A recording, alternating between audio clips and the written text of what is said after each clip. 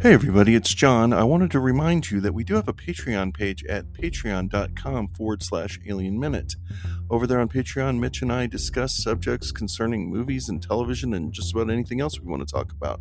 So if you want to come over there, you can subscribe for $2 a month for one episode or $5 a month for every episode at patreon.com/Alien Minute. Thank you.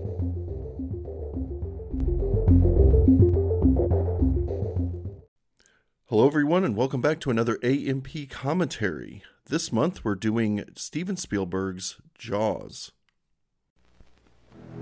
There is a creature alive today who has survived millions of years of evolution without change, without passion, and without logic. It lives to kill. A mindless eating machine. It will attack and devour anything. It is as if God created the devil and gave him jaws.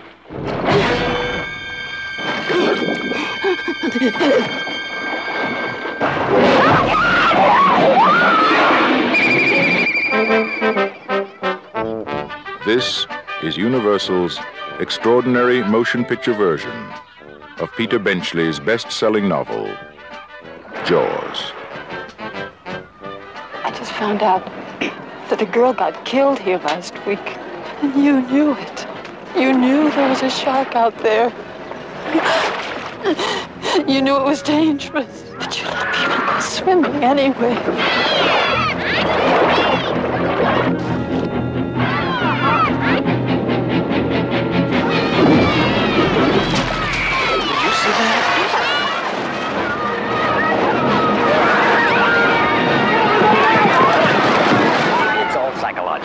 You yell barracuda. Everybody says, huh? What? You yell shark. We've got a panic on our hands on the 4th of July. Is it true that most people get attacked by sharks in 3 feet of water, about 10 feet from the beach? Yeah.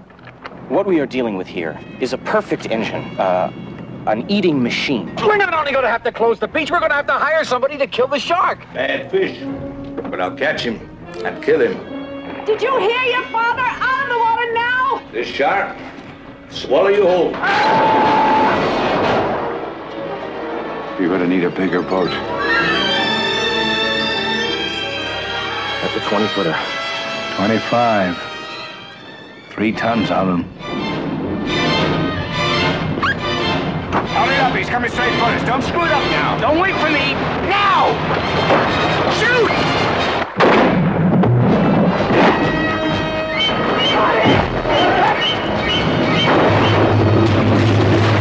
Watch his tail.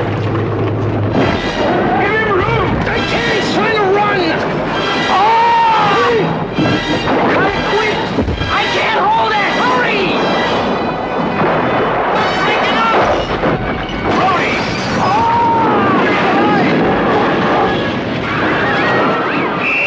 Everybody out of the water. None of man's fantasies of evil can compare with the reality of Jaws. Roy Scheider, Robert Shaw, Richard Dreyfuss, Jaws. See it before you go swimming. Those were the dulcet tones of Percy Rodriguez on that trailer. He's in a Star Trek episode, right, John? Ooh. Isn't he? Yeah. He's like a Starfleet guy. Yeah, and I can't remember which episode it was right now, but we did talk about that, I think. I can't remember now, actually, at all. Well, I'm Mitch Bryan. I'm John Engel. And I'm Todd Norris. I don't know. There's Todd Norris. Yeah. Todd Norris joins us again for another Spielberg commentary. Hitchcock and Spielberg, they seem to be... Is that all we've done? Has Todd done all the Hitchcock and Spielberg so far? I think so. Wait, who was North by Northwest? I exclusively Universal Pictures, I guess. Oh. Wait, didn't somebody do North by Northwest with us? Maybe Jason did. Maybe it was Jason. Can't remember anymore. We're also really joined by my 2 dogs in the background. If you hear anybody snarling back there, that's That's Archie and Olive. They're playing the role of the shark. So if you're going to cue your movie up to go along with this, what I'd suggest that you do is let the Universal logo come up, and as soon as it fades to black, hit pause, and it will be from that point where we will start the movie. So hopefully you're all ready to go, and I will give us a 1, 2, 3 and hit play. 1, 2, 3, play. And that's a long fade to black.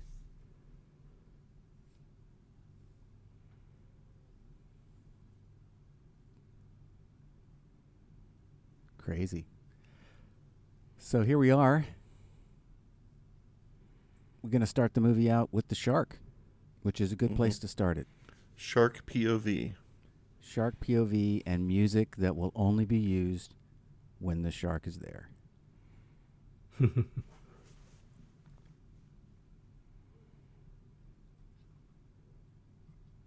There's Mrs. Sid Sheinberg. Murray Hamilton. He got that extra large font on that card.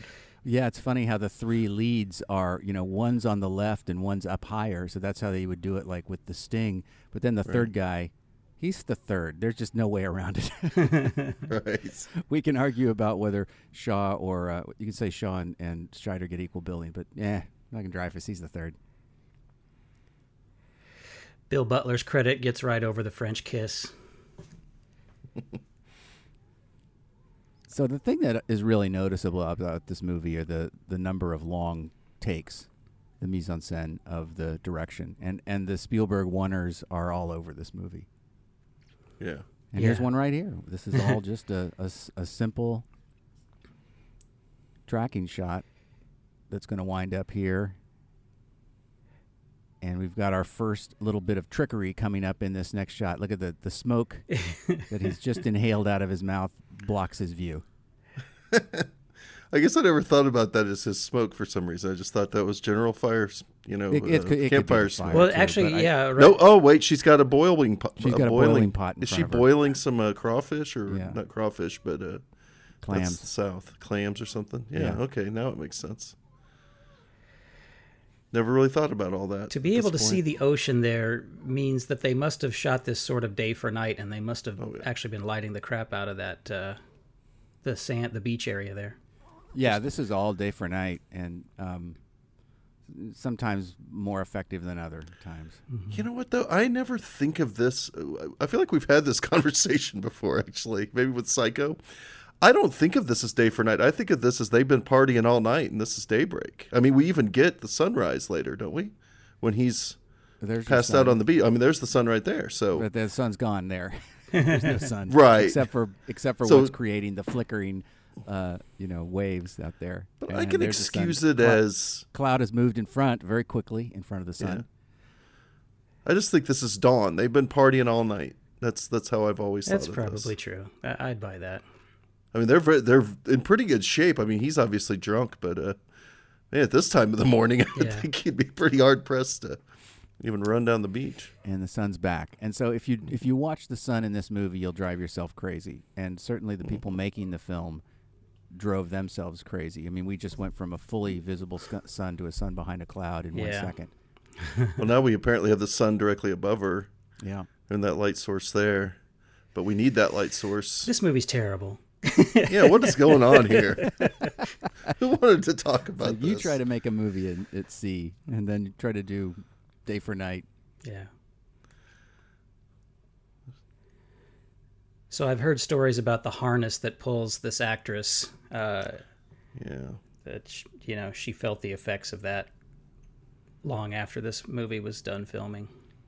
Yeah, it was pretty violent effect. Especially like right here, you can really see it whipping her around. It's funny, we've seen this movie so many times that we can sort of talk calmly about it, but this was probably the most shocking movie opening in history. This is what probably sold a lot of tickets, was the water cooler talk about how this movie opens up. Oh, I mean, this movie, The way it kills folks is, for a PG-rated blockbuster, the way it kills folks is it's pretty brutal. And who they decide to kill. We'll get to Even that the beginning later, of the book is really brutal. She gets bitten in half. Yeah. And something about this guy lying on the beach just sort of in a drunken stupor makes it all the worse, you know? He's not even aware that horrible thing just happened. Nobody there to help her. Great dissolve. Fantastic transition to our main character.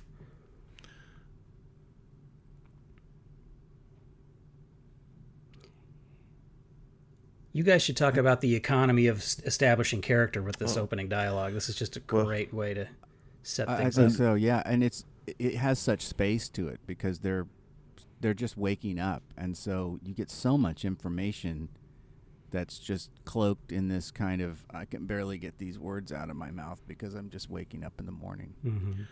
So we got married couple new here. They've already suggested that they're learning about the place they're at. Dogs and kids all mentioned. And then we get he's a fish out of water. He doesn't even know how to talk here, right? And, man, I mean, that's all in a minute. Yeah. And it establishes the tone. It's funny. And the relationship between them. They're kind of the little jokes between each other. And then this is a real nifty bit of directing, I've always thought. Yeah. Because we get this, we're family forward here. Look at that framing. As far as the priority of the scene.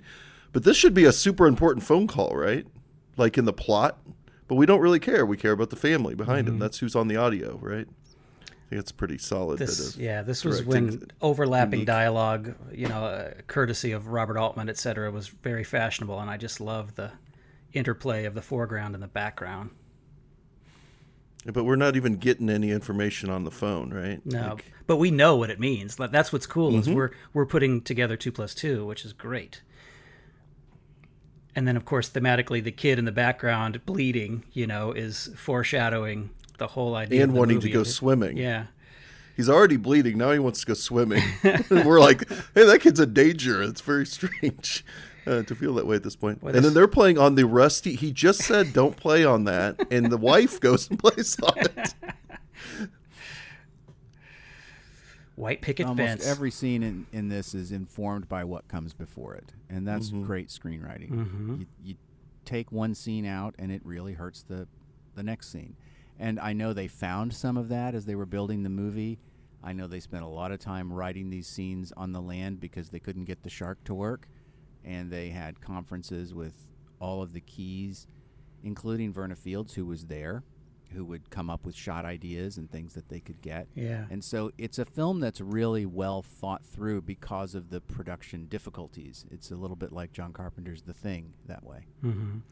This is one of those oneers, which you don't even think about it. It's not showy, but just the choreography of this tracking shot.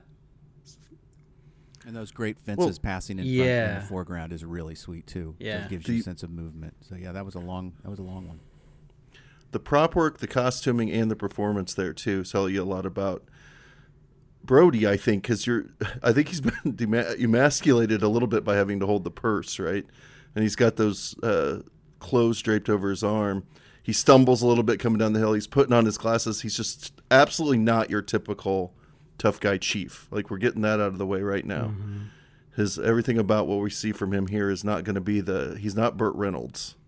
He's not the tough guy, and that's, he's a fish out of water. We've already established he's new here. He's also, I think he's seen things, in his previous career, but this is different. And this little look, that felt like an insert shot to me. This look over his shoulder to the water, this is projecting what the whole movie's going to be about, his connection to out there. Here's another one of those great long takes.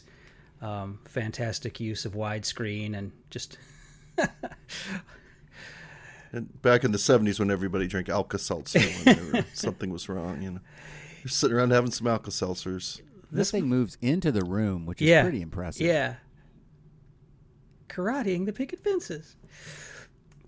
This movie's about a killer shark, and it's known for being intense and scary, but just these moments in the beginning before it really gets heavy duty, I love all this stuff. It's so good.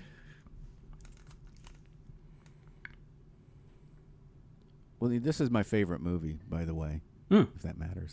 Really? Yeah. And then we dolly back out. You know, we had that little insert shot of the typewriter, but that was really all a single take.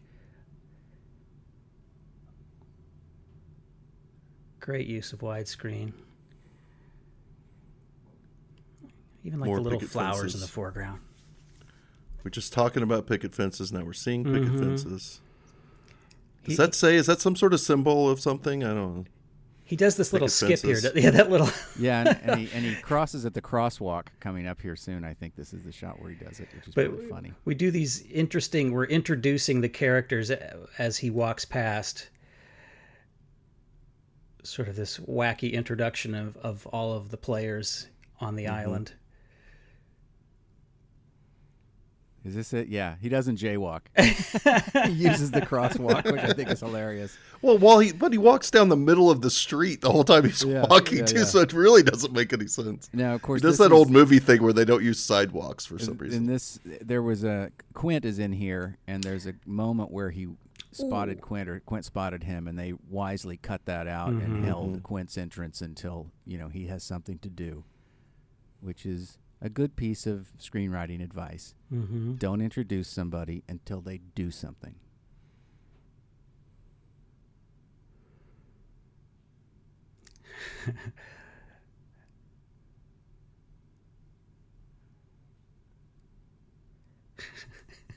Again, these banalities of you know, who has the better printing, all these things really do make it great. And of course, the mayor's sport coat That is is what makes this movie great. The costume designer of that deserves an Academy Award for sure.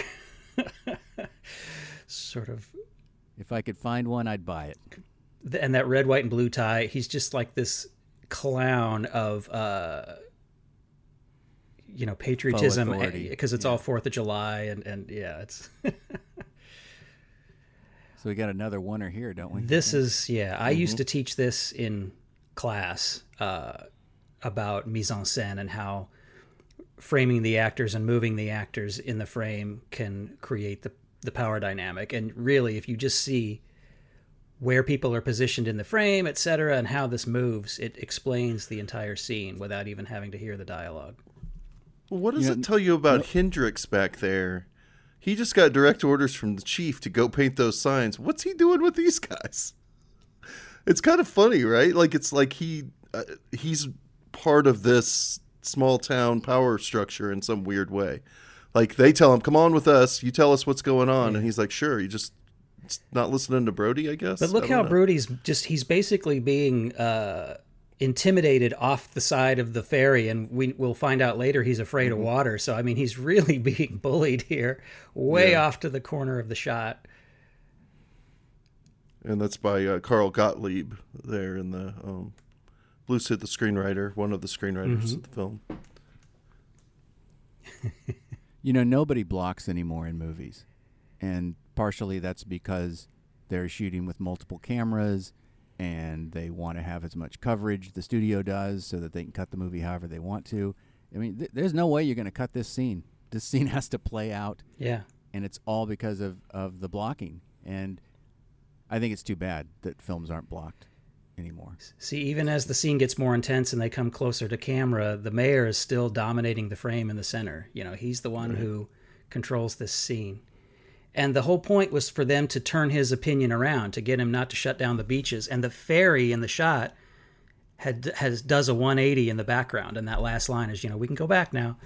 Just a great use of And then cinema. we cut right to the beach, obviously open. Yeah. But a great piece of mise en scène there, following the lady in, and then the same camera line, bringing the kid out. Mm-hmm.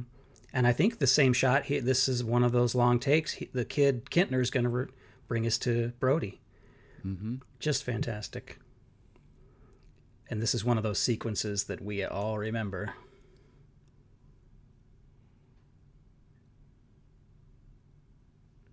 I remember it because of Olivia Newton-John on the soundtrack.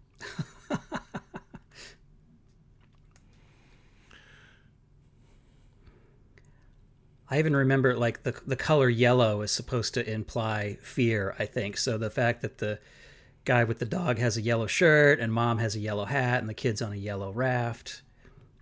There's a definite color code in this movie. And he wanted to avoid the color red, usually except for blood. And Alex's trunks. Yeah, right. So these edits are great. This is beautiful, jump cutty kinds of edits. It's a little show-offy. You know, wipes. looking at it now, it's a little much. It's kind of film schoolish, but boy, it's cool. Oh, but this whole sequence is showy. Yeah. And then you've got your first faux moment of menace.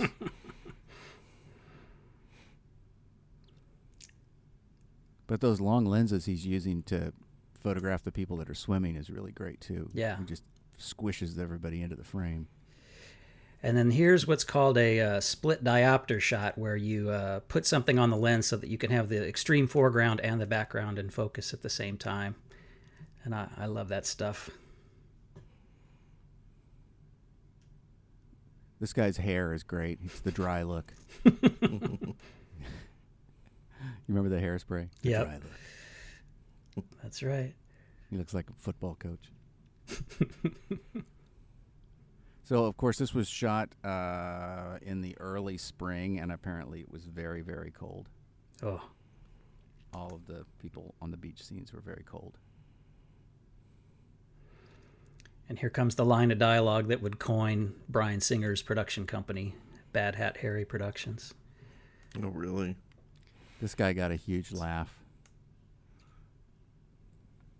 I remember that when I saw it. Mm-hmm. I guess I didn't know what Bryan Singer's production company was called. Yep. Yeah. Guess we don't have to worry about that anymore. We've got Olivia Newton-John. Okay. Maybe she wasn't on earlier, but we're watching it with subtitles. But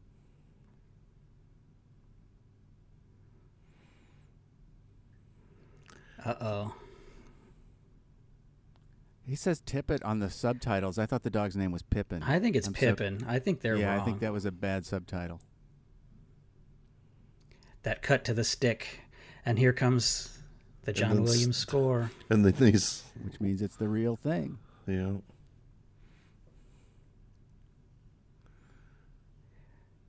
You probably don't think a kid's good, you're like, it's a kid. It can't be that They're not bad. going to kill a kid. Yeah. Yeah. And then not only do they kill the kid, but they spray blood. Yeah, out of that. the water. Oh, my God. Geysering blood. It's so brutal. It's hard to believe. And there's our honestly. vertigo shot. Yeah. Yep. Which, Had anybody done one of those since Hitchcock, I wonder? That's a good I've seen question. them a few times since Jaws, but Since Jaws, yeah, but I think that prior to Jaws, that wasn't something that I can't think of any time that I had seen one of those shots before. Mm-hmm. Yeah. So it again, all of this entire sequence just had such impact between the shot choices and the mise en scène. A few tricks like that, and the people wiping the shots for the edits. Yeah. It was really something. The rhythm. I mean, tour de force. It's the definition Yeah. of a tour de force. It's an incredible scene. She's got her yellow hat on, doesn't she? Mm-hmm.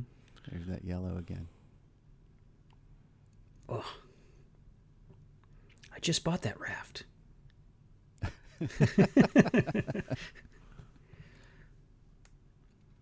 So how far are we into the movie right now?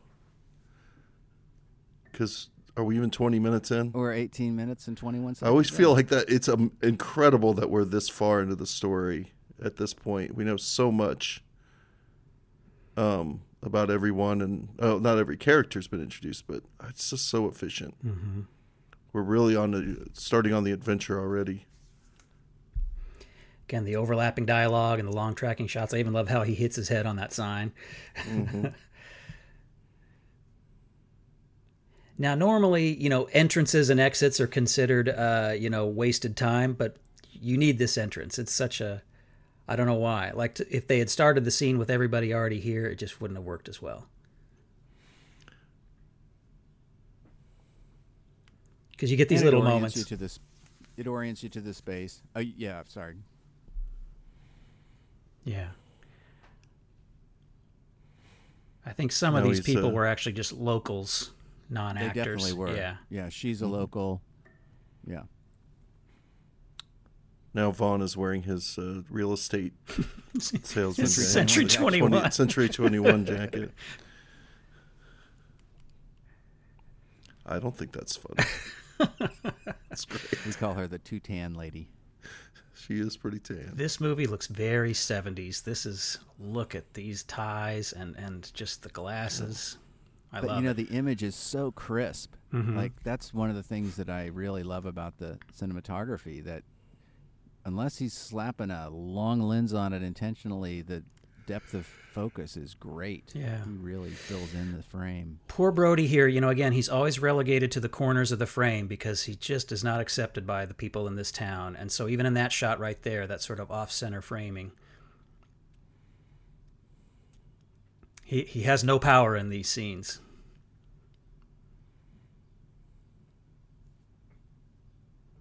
And if you have any doubt, this makes it very clear. Mm-hmm.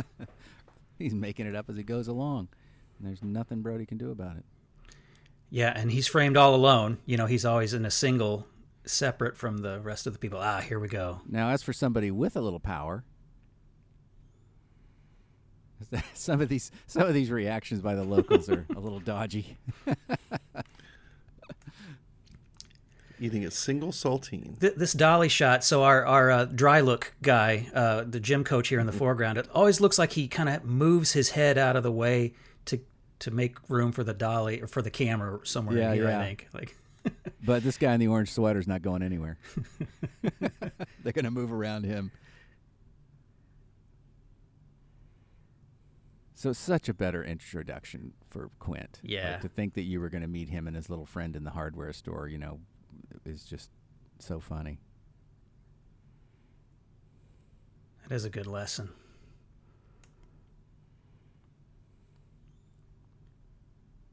This is an interesting creeping dolly as he speaks. I'm not sure where the objective is, whether it's to make it back to Brody or... I think now so. creeping It in sort on- of connects the two characters, I think, Yeah. you know. Yeah. I kind of get the feeling John McTiernan saw this scene and ran with Oh, it you for think? Hunt for Red October. Yeah. Yeah. Yeah. And Die Hard, too. Mm-hmm.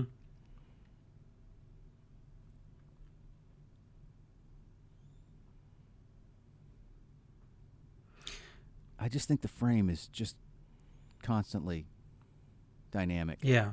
And you Even know, that shot, look at that. I Yeah. mean, you know, part of it is that they're shooting this on wider focal length lenses than a lot of modern movies are shot. You know, a lot of modern movies only reserve their wide shots for more establishing things. But Spielberg likes to shoot even that close-up. Those are all on fairly wide lenses, so there's this sense of depth and presence to the background. The opposite would be like Tony Scott, you know, that would shoot a close-up on like a 300 millimeter and the background is just complete fuzz.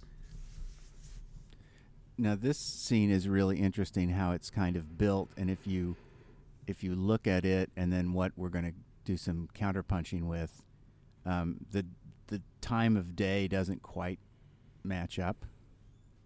Yeah. Just as a cinematographer, I'm wondering, they probably put some ND on the windows to darken that's probably brighter outside than it looks, and they've It gelled could the be. windows. Yeah. And they're popping some big light through the window to hit them. But it does from the look like right. there's a sun back up there, like in the upper right-hand corner of the frame. It's now been framed out by the window Mhm. sill, but it looks like the sun is back there going down. Yeah, they were having to play really fast and loose with creating some time of day in this movie, and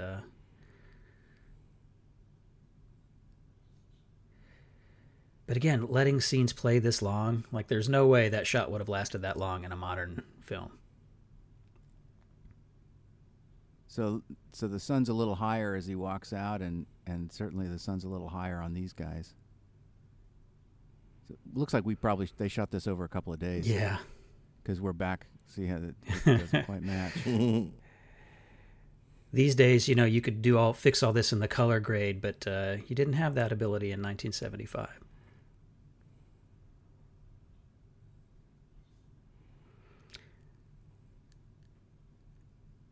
This is always gets a great laugh too. Huge laugh, yeah.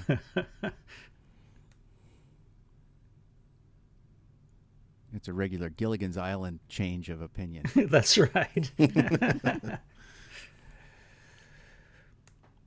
So here we're back day for night again. Yeah, I and love this. I love that dissolve. that is a great dissolve. I love dissolves within the temporal state. You just don't usually see that done. De Palma will do it occasionally too, but usually they save dissolves for transitions from one scene to the next. Now I heard this scene went through different. Like they shot a version where Charlie gets eaten and one without. And I think, I don't know if they were hedging their bets or not, but I think Spielberg always seemed to err on, letting people off the hook until the plot really necessitated. So what do you think, dusk for night? Because that light bulb behind his head is popping a little bit. So here we are back at the book, looking at the book again. And look what... Look what time of day we have here. Yeah. So this was clearly snatched from the earlier scene to give us something to cut away from the guys to. But the reflection of the book in his glasses is what it is awesome. That's so what you notice. amazing. You don't really notice that it's actually way lighter. Mm-hmm. Oh, he just got an idea there.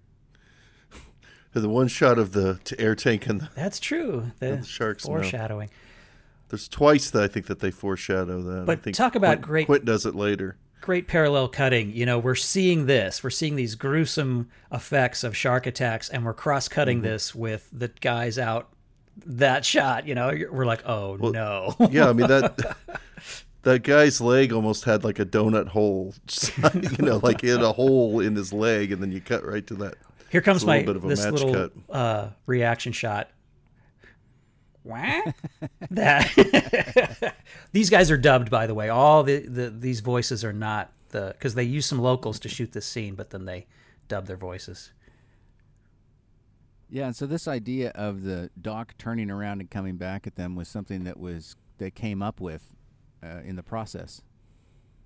Is it because the shark didn't work, and this was one of those cases where it's one of those cases. Yeah, and it's brilliant. It is brilliant. It's absolutely brilliant. And you wonder how long it took them to come up with this first idea of substitution, like the Doc, and then be able to go, oh, we can do that with the barrels. We can do that with, there's substitution all through this movie of other objects that represent the shark.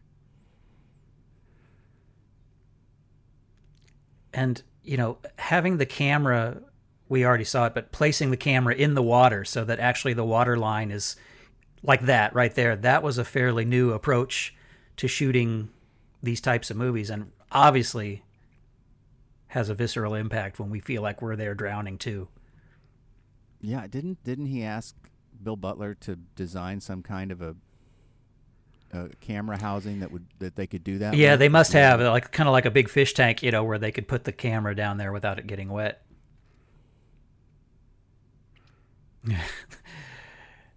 This is really bad, but it's a thing that you can't cut because this guy was so important, such an icon that they had to leave it in, I guess.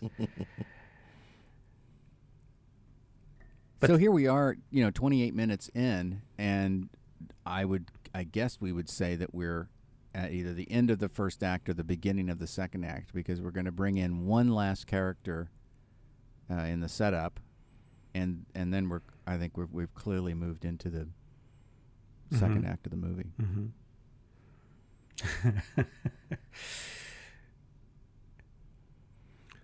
I would argue maybe that we'll see when we get there, that the first act ends after the autopsy, but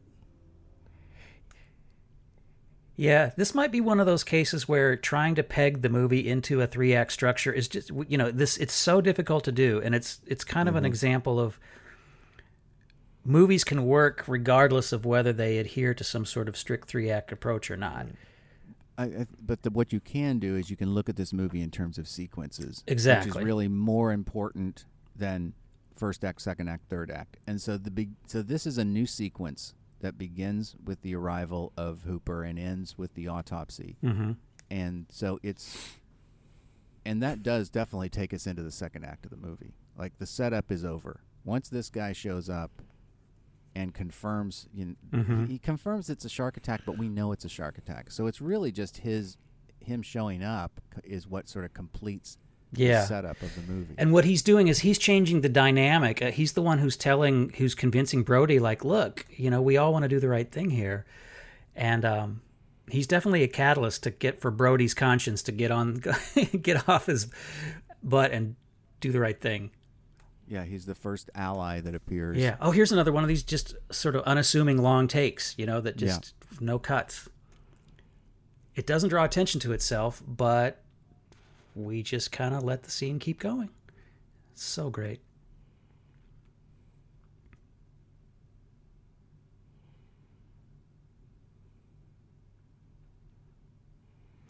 See, so glad that somebody that's not from here, yeah, who knows something is here. I mean, it's just so exciting to him. Yeah.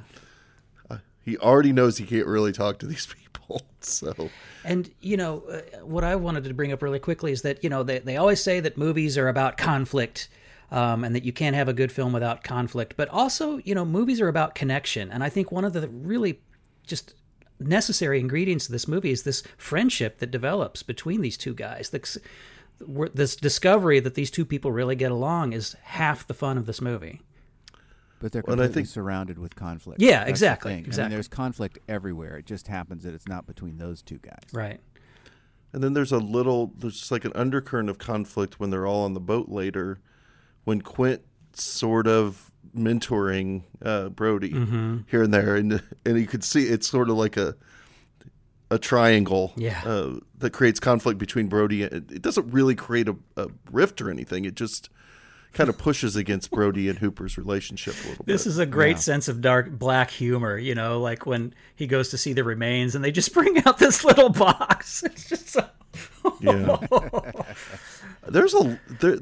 Spielberg ended up making quite a career being pretty twisted at times. Yeah. I think there's a lot of that in this, and I think there is with John Williams too. We could talk about that a little bit, how often Williams's score kind of contradicts in this twisted, ironic way what we're seeing. Or what we know is coming, or the stakes that have been raised at that point. Now you definitely can see when we look at the remains that these are insert shots that were done. At a different time. There was that really weird line where he goes, "Now this is what happened." Exactly. That sounds very dubbed, and I remember the pan and scan version of the insert of the arm being lifted up was always weird because I think the camera was having to that.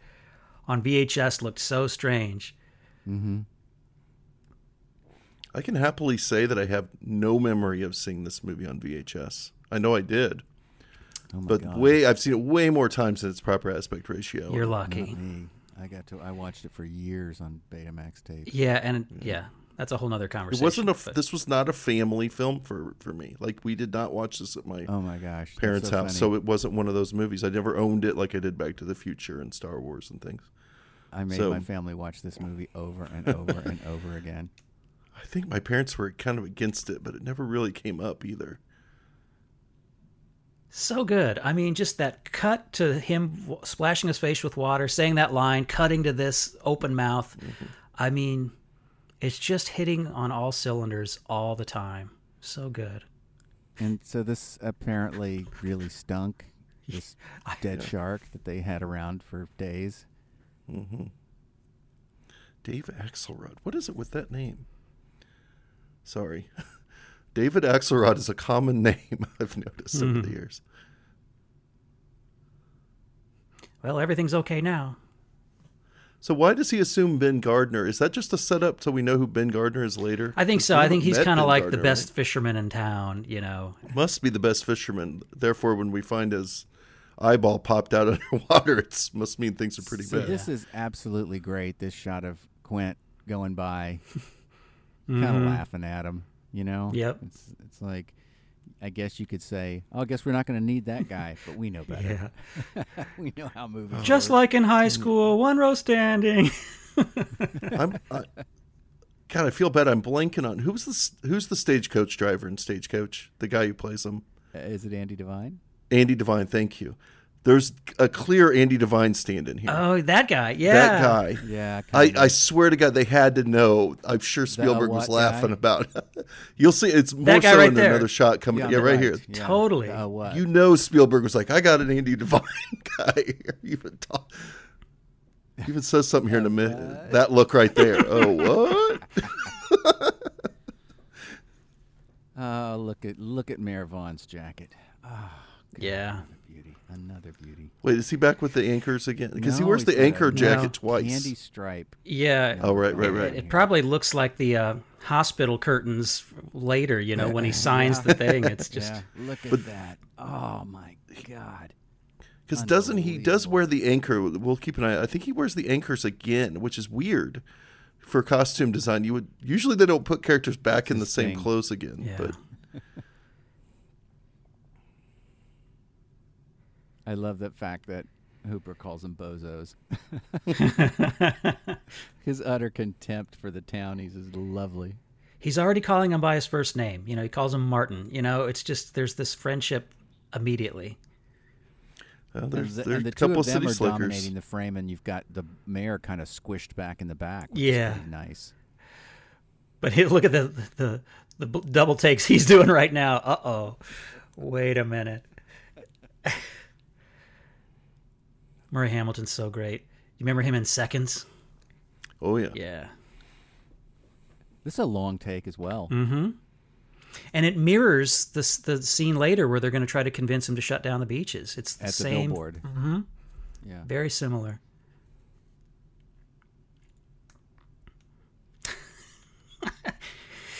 So this is such like a hyperbole. They're not going to do that right there. Right. He's just making. This is very political hyperbole. That's a great reminder. The little Yeah. Kintner boy spill out on the docks, and then you cut Right. to this lady, and in case you don't know who she is, well, they just mentioned the little boy. Mm-hmm. That's so great. You're right. That's great. See, these scenes are done with wide-angle lenses. That's tight right there, but so that you're looking over the shoulder of Brody, but you can tell the camera is right there. Mm-hmm. And that's a very Spielbergian thing, to shoot your overs and all your shots right there rather than on a longer lens farther back.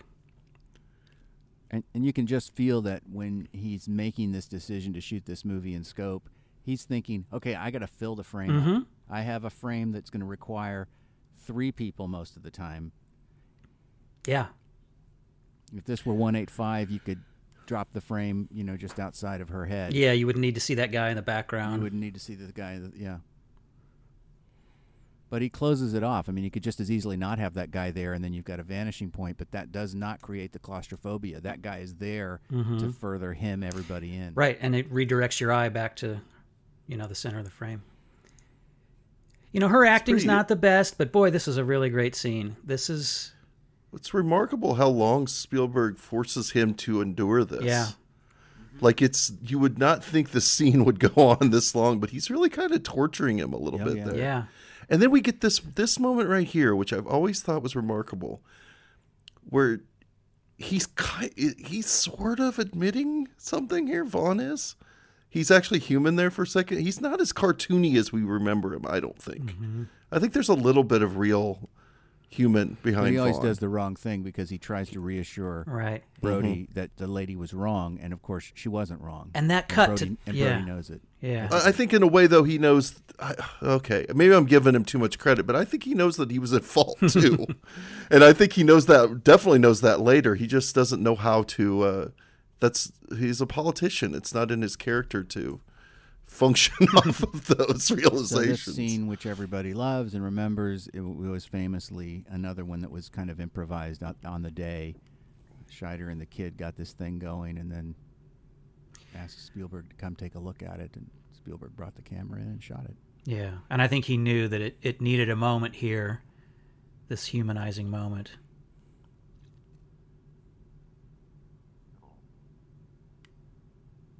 There's a little bit of echoes of Close Encounters here, in terms of these shots like this. Yeah, the mashed potatoes scene. Yeah. So this is an accident, this and then he knew what tool he had. This tool, so he took it to his next. I think this is Spielberg learned. Hey, I can do these scenes. These scenes are good. They work really well. People like them. So he wrote scenes for Close Encounters like this.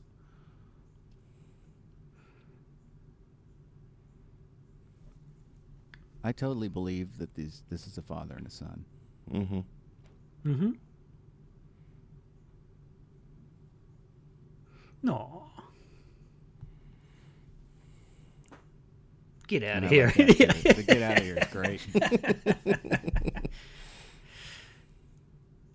So we're still and we're still in this angle. We've been in this position for a long time. And just letting the introduction of a character play out of focus in the background. I mean, it's perfect. So I think Lorraine Gary has said in interviews that they decided she and Dreyfuss were going to play the scene like the book, that they were, if not already having an affair, headed toward an affair. Now, that doesn't exist in the movie, thankfully. But they're playing something between the two of them that is also kind of perverse. See, I just like to think of it as she's happy to have somebody not from the island around, too. That's because you're a good person, John. Well, I mean, come on. They're just joking. It's like, how could they possibly have already developed a sexual chemistry? Well, that's the thing. That's what's so great, is that you talk to enough actors and they will tell you that sometimes you're playing a scene with somebody and the two actors, even though they're connecting, are playing two entirely different stories for themselves. Mm-hmm. So if these two decided they're going to create an intimacy between the two of them, we're going to play it like we're hot for each other or interested in each other. Right. It helps the scene. Sure, but then there's the context of what the scene is actually about that then you have to fall on. Exactly. That's not there. And so to me, within context, we've already seen Brody so happy to have somebody from off the island, somebody up here. Oh, look at her, though. She is so into him.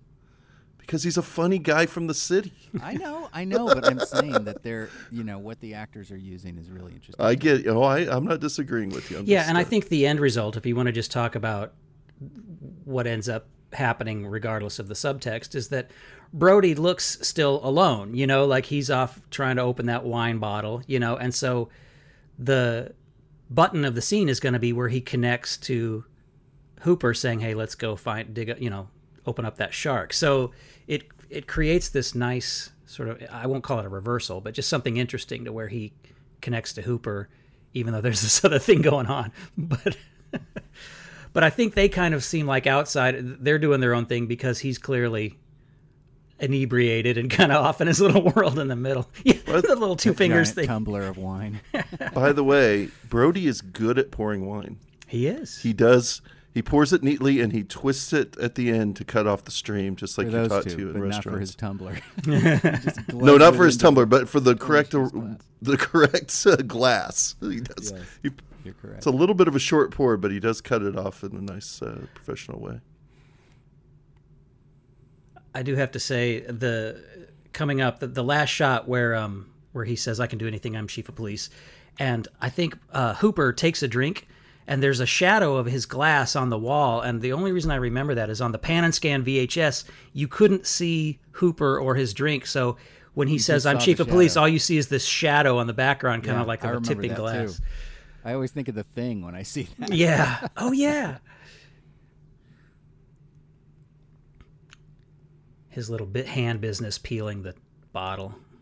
So do we have a diopter on this too or not? I don't think so. I think it's just a fairly deep stop. They're probably shooting this at 5.6 or something, and it's a wide enough lens that, I mean, you can tell the actors are a little soft, in the foreground. He's definitely a little soft in this one. The one and the other is like, it just looks like his beard is soft, and that's why I wondered whether it was a diopter. I don't think they're doing the diopter on these. It's just wide angles.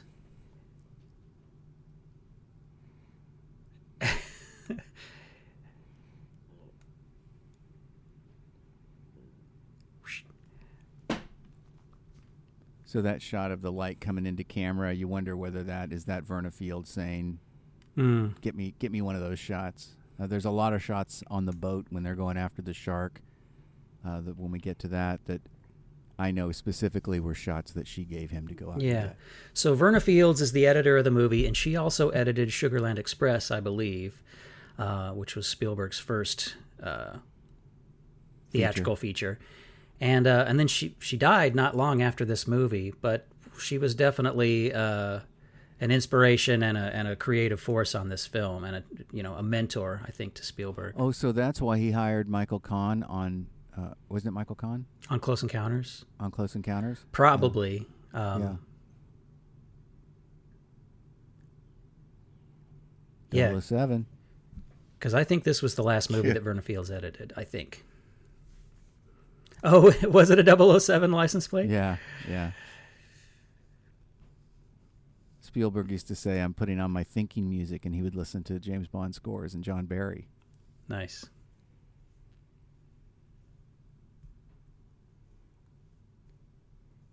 Again, this is a oneer, basically. I mean, the master from here. Yeah. Anyway.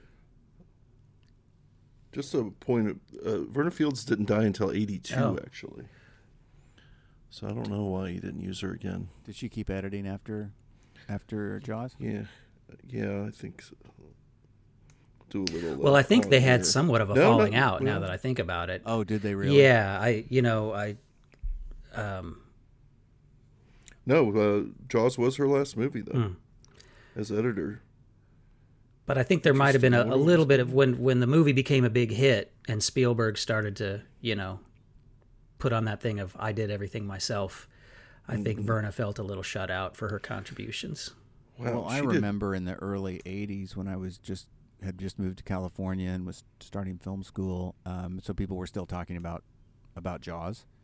And I remember there was some of that stuff that was going around, like how much she did on the film and didn't really get credited for or acknowledged. Well, I can point to two movies that she made right before this that were editing like miracles in a way. Medium Cool and American Graffiti. She edited both those. Now think about how much she must have contributed to make those films what they were. Because both of those are feats of editing to have accomplished. And in both cases, first time early directors. I guess Lucas had done THX, but yeah. So here we're out on the lake at the Universal backlot. We are not out on the ocean. And you can tell. Yeah, we've got fans blowing smoke to help give us a sense of motion and a kind of rocking of the boat that seems a little... But this is a great scene. And, it was originally written to happen during the day. And I think they might have even shot a day version, or at least maybe not this part, but the discovery of Ben Gardner, et cetera, was a day scene. And he smartly changed it to a night scene. Can you imagine? Part of that. Did they reshoot this as well, or to match up with because what we end up seeing in the water he shot later in Verna Fields' swimming pool. Oh, that lighting right there, that's a great shot. all of this stuff. I mean, they did shoot it back at Universal on the lake, which I just think. Can you imagine after all that time that they spent in Martha's Vineyard, they come back to Universal, all that day behind schedule and over budget. And they're shooting more stuff still. Yeah. I got to say that, going back a minute or so, the biggest laugh in the movie for me is Brody's drunken. Yeah. Like, it's only an island if you look at it from the water and Drives' reaction. That always I laugh out loud every time. We're watching this silent right now, but the John Williams cue here, I think, is incredible. Fantastic. Yeah. He scores the first half like a horror movie and the second half like a pirate movie. Yeah. It's a big adventure film. Yeah. In the second. But this would end up being... Name? Von Korngold, very, Warner Brothers swashbuckler. This would end up being kind of a signature Spielberg look, even though he would have different directors of photography. But that, volume at this kind of stuff, the shafts of backlight, definitely in Close Encounters. But it just became kind of the signature look. Now, this is the gimme for the movie to me. The one gimme where I think the logic is a little iffy and we're just trying to get a moment.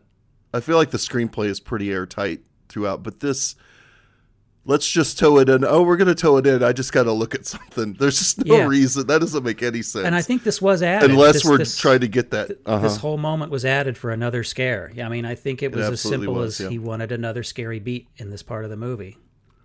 That's exactly right. And it became probably the most, that the upcoming jump scare is probably the most famous one. So that's why I was asking, did they reshoot at Universal for night? You said they might have shot it during the day, or they did a version during the day.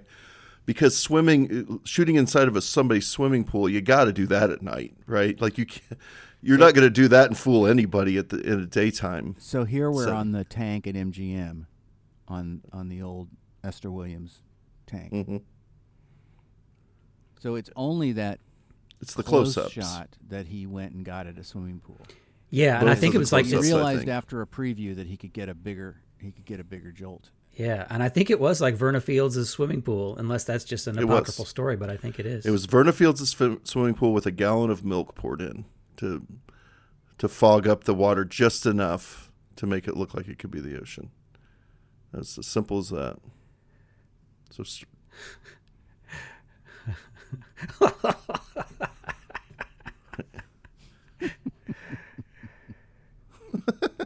The audience went out of their minds. In Oh, fact, it's sure. the biggest. It was such a big scare that he was worried he might not ever be able to top it in the rest of the movie.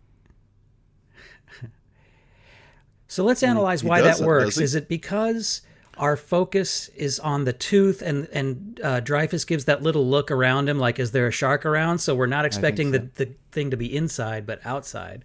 I think so. It's a total... I think it also works because the very split second of when you first see him, he could be a shark. I mean, I think there's the idea that could be a shark coming out after him for just that moment, and then you get the gory, the gross out moment to follow. So it's a double whammy of horror in a way. So here's another big oneer. This is all one take. Yeah. This is... And yes, Johnny's got his jacket back on for you. He does. There it is. And all of this really is the mayor bringing Brody out here to look at this billboard, like that's what it's supposed to be. He's mad about the billboard. That's why they parked here and walked all the way from their cars.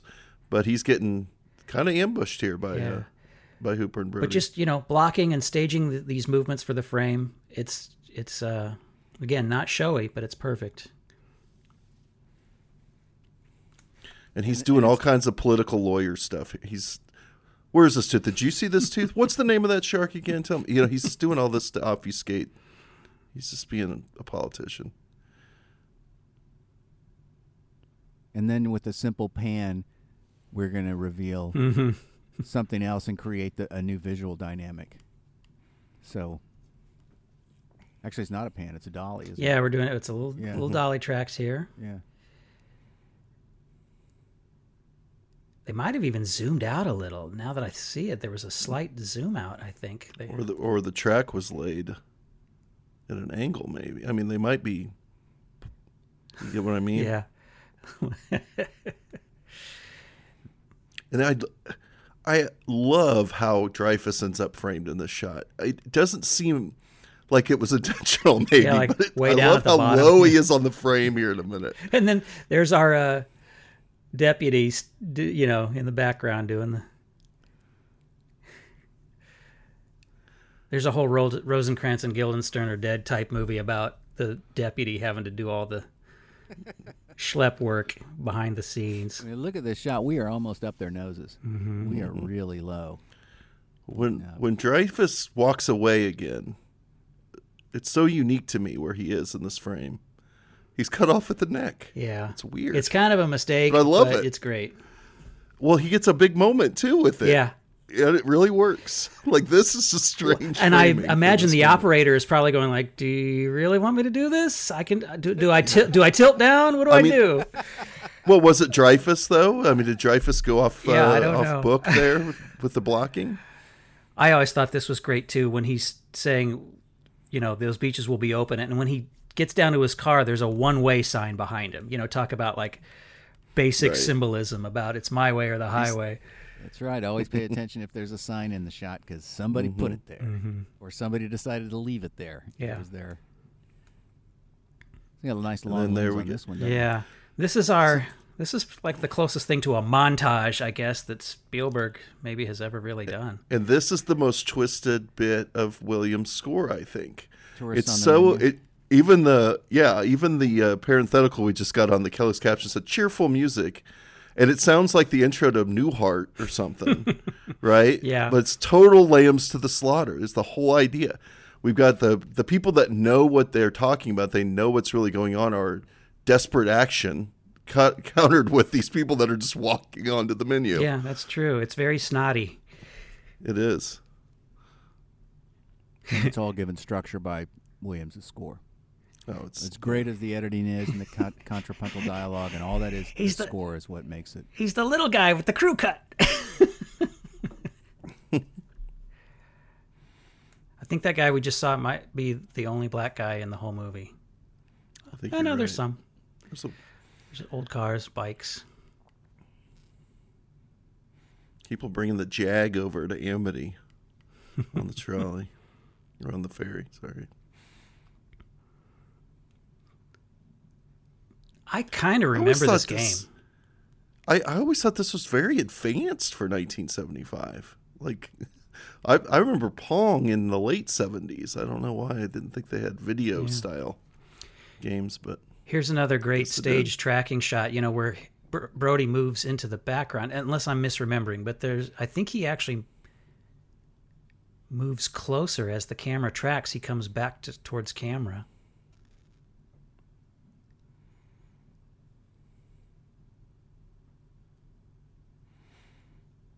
So they've set up a perimeter of communication. We're ready for anything here. So here's They're not. Peter Benchley, the author of the book.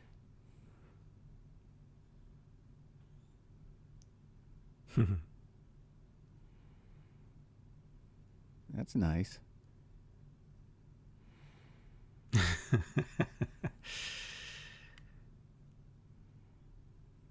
This is another one of those cold days. You can kind of tell. Yeah. Looks like people are struggling to pretend to be warm. You want to find the one extra that was like, screw this. I'm not pretending like this is a warm day.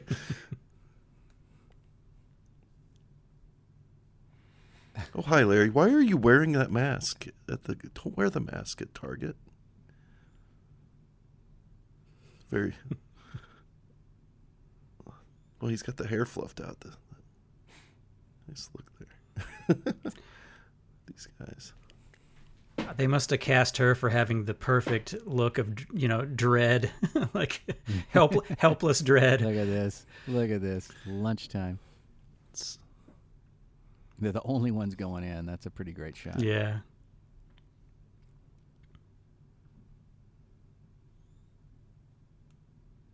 It's got him an M1 there. Look at her face. Yeah. And this, all the binoculars and the walkie-talkie chatter, again, it's that, like in Close Encounters, that sort of fetishization of radio chatter that I dig too. So this was... Oh, yeah. Guys, here is where I remember them having an intermission and coming back from intermission on that helicopter shot when I saw this in Kansas, in Hutchinson, Kansas. And it was such a strange feeling when it abruptly ended for an intermission, and then it comes back. It's not like there was a midpoint curtain like Lawrence of Arabia or something. I think they wanted to sell popcorn. Yeah. I don't think anybody was getting up and going to buy any because the movie was so riveting. Yeah, why would you want to get up now? That's also like the shot. This is a real John Ford kind of shot. It is, yeah. That intermission that you talked about is also where you had to flip the Laserdisc if you had a Laserdisc player that was two sides. Yeah. So there was a reel change there. Mm-hmm. That was what made it make sense. Good for a reel change, bad for an intermission. So we just got that shot of the smallest kid running after. And at this point in the movie, pretty much if you're showing a kid or a dog or anything, you're absolutely terrified. Yeah, I mean, he's established that he will kill dogs and children. What don't we have? We don't have the music. Mm-hmm. The shark theme is not going. But we're ready. As soon as it comes up, though, we know trouble, Right, but I think that's a great shot, I just think it's great that he's playing fair with the audience. Mm-hmm. He can afford to. He's got a lot of capital at this point. He's established that he'll do anything to mess with us. And all these legs are up for dinner, know, and we're terrified. One story I heard about Verna Fields in her approach to editing the beach scenes was that she intentionally would change her internal rhythm. Editors have a rhythm of when to cut, and she would modify her instinct by a few frames to kind of keep the audience off kilter so that you would never feel this sort of presence of a definite rhythm. And I think it works.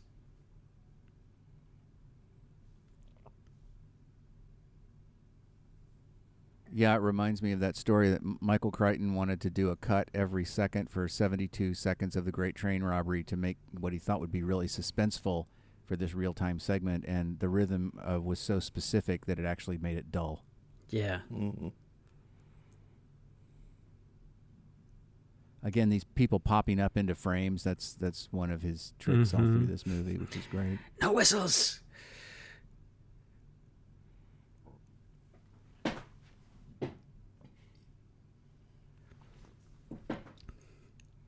I remember early on when I was it's Oregon. On an earlier film, I had the film editor was saying, "Be sure you always bring everybody in and out of frame. Go ahead and let them leave frame." I was calling cut too quickly. Yeah. Mm-hmm. And editors know that often it's that stuff that happens before cut, letting those scenes run a little longer. It can even be after you've said cut. Yep. I heard that the AD who would be barking to the extras here to get off the beach, that they had to redo it sometimes because he was like, "It's right behind you. It's a giant shark. It's got fangs." And apparently like the extras running off were like laughing their ass off because the AD's things were so specific. So they had to like tell, like, okay, come on, we can't have the extras laughing. Wah, wah. And it's so Spielberg, of course it's a couple little kids. I was always confused as to whether this was Brody's kids or not. Like, that was just my own... I always made a mistake of, like, is that the Chief's kids being jerks? And then we find out no, because we're going to see the Chief's kids in a minute.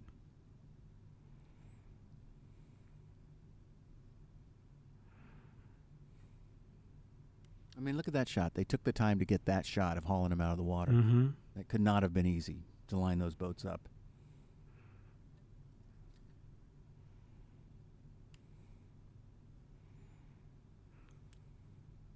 Now what? Yeah, the tension is really just deflated. Yeah. Which is so amazing.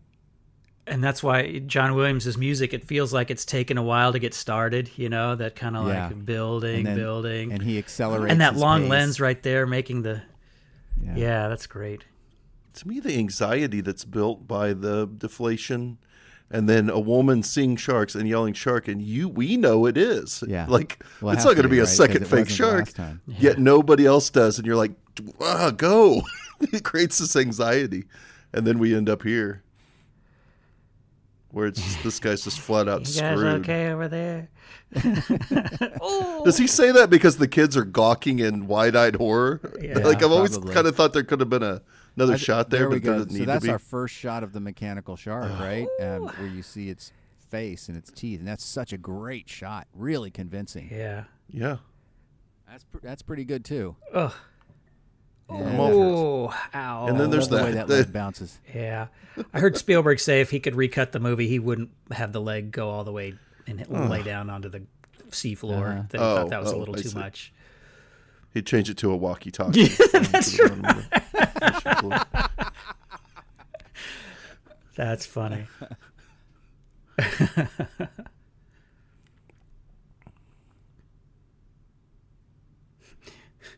That voiceover, somebody get a gun! Somebody have a gun!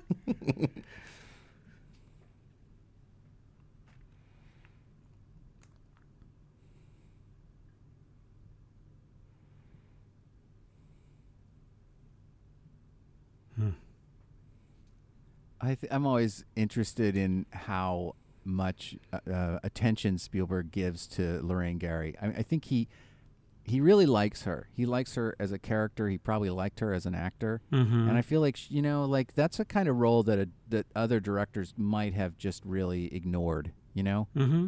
And I just think the way that he treats her in this film is really special. Yeah, I love her. I think she's a fantastic character. I can see why they had that. Well, I don't know if it's a Scheinberg thing or not, why she ended up coming back and being the lead in a movie later, right. But I think she's fantastic in this. But that shot of Brody looking out to the ocean and then his POV zooming into the open ocean. Yeah. Just, again, thematically, I mean, we know its function, but it connects back to that first time that he looked over his shoulder when he discovered, the remains of Christie on the beach. And so these kind of visual bookends or touchstones structurally are just really, really great. I think it's also a great use of the zoom lens. And, that's a technique that got overused through the 70s, misunderstood in the 60s and 70s. But a properly placed zoom can get you a lot of emotional impact. Yeah, and they're so well done that I kind of forgot that Jaws has zooms. Like I kind of forget until I see them like this and I'm having to process the movie. I kind of forgot that there were zooms in it. Here's another really nice oneer. Oh, yeah.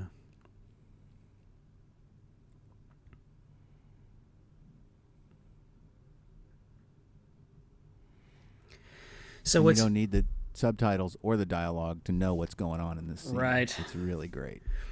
What's interesting about this movie, and what I think is kind of why it's hard to pin this movie down in terms of a 3-act structure, is that our human antagonist is now dispatched with. In a way, right at the moment that he signs the paper, we're kind of into a brand new movie. The dynamic completely changes. And so the obstacle for Brody has switched from the mayor to definitely just the shark.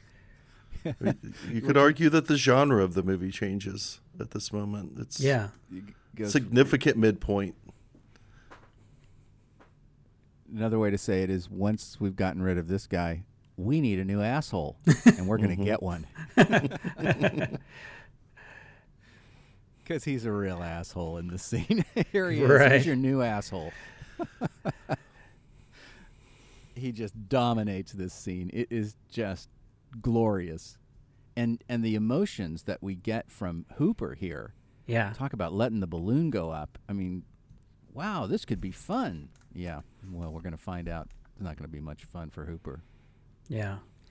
Well, and then suddenly just it had been there, this kind of class difference type of thing had been very, kind of on simmer for the first half of the movie. And then suddenly this dynamic between Quint and Hooper becomes a really interesting thing about the movie. And they didn't apparently like each other very much, Dreyfuss. Not at all. Shaw. I could see that. Yeah. They did not like each other at all. And I could see Shaw just deciding, I'm just not going to like him, period. Just going to just bust his balls. Shaw was, not to get too into the background, Shaw was a little bit too worried about the IRS at this point. He spent a lot of time on this movie trying to figure out how he could get out of get through the workday and then go to Canada or something to reduce his U.S. work hours. So he was constantly shuffling off when he wasn't shooting because he was about to hit this quota of work hours in the U.S. where he was going to have to pay this big tax bill. So he was and he was drunk a lot too, apparently.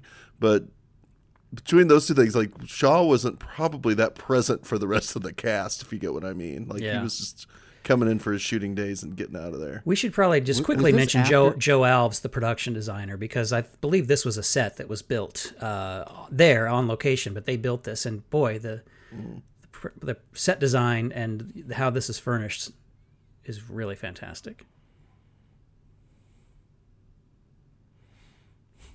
I've always loved how he has him tie the knot. Yeah. He ties the knot. He throws him the knot. He doesn't look at the knot at all. He just throws it up.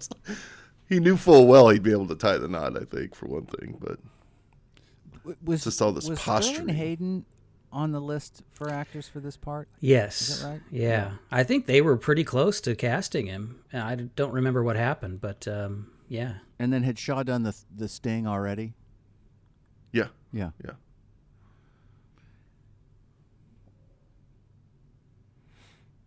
I mean, there were a bunch of different cast combinations, weren't there? I didn't make a list of them, but other people were supposed to play all of these characters, I believe, at some different points before they landed on this casting. I definitely don't think Dreyfuss was their first choice. He was barely known at the time. Mm-hmm. I think Duddy Kravitz was the only thing he was really known for, and that was not a big blockbuster or anything, so... and American Graffiti. Maybe I'm thinking more of American Graffiti was where he was. Yeah, I guess never mind. He was known for American Graffiti, but.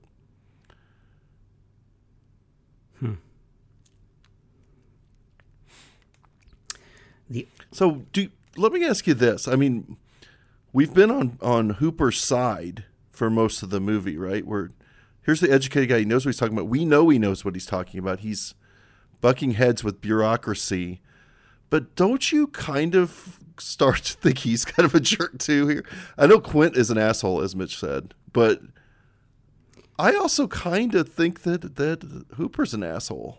I mean, he is wrong later. I will get to that scene later, but he is wrong and stubborn and then makes faces at him like a child. And I don't think that are we supposed to keep rooting for Hooper in this relationship, or is it really just two conflicting characters butting heads and you don't really take sides? Yeah, I think we're supposed to root for Brody. We got these two guys on either side of him, and he can't keep him under control, either one of them. Yeah. But I think maybe it's the blue collar guy in me that kind of roots for Quint a little bit. He does know more what he's doing out here, you know? And obviously we see the moment where Hooper realizes that too. Yeah. Well, and he's completely charismatic too. You've also got that.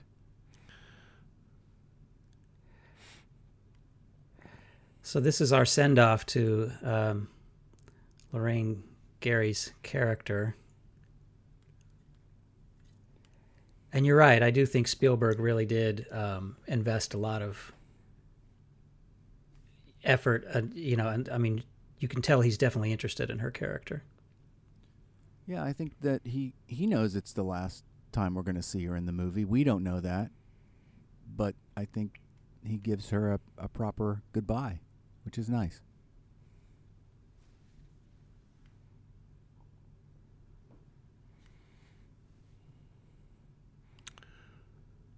Whatever happened to women wearing bandanas on their heads like that? My mom did it any day, every day, pretty much. In the late 70s, early 80s, my mom wore a bandana on her hair like that. It just went away.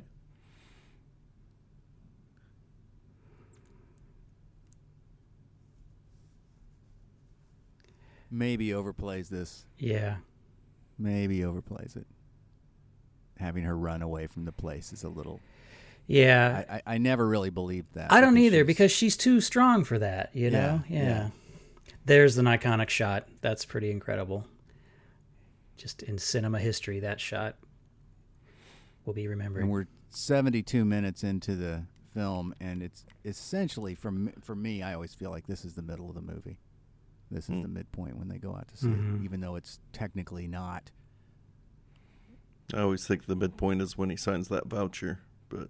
Well, that could be too, right? Yeah, the beginning of that and the sequence versus the end. The dissolve of blood in the water over the boat, you know, is a nice touch.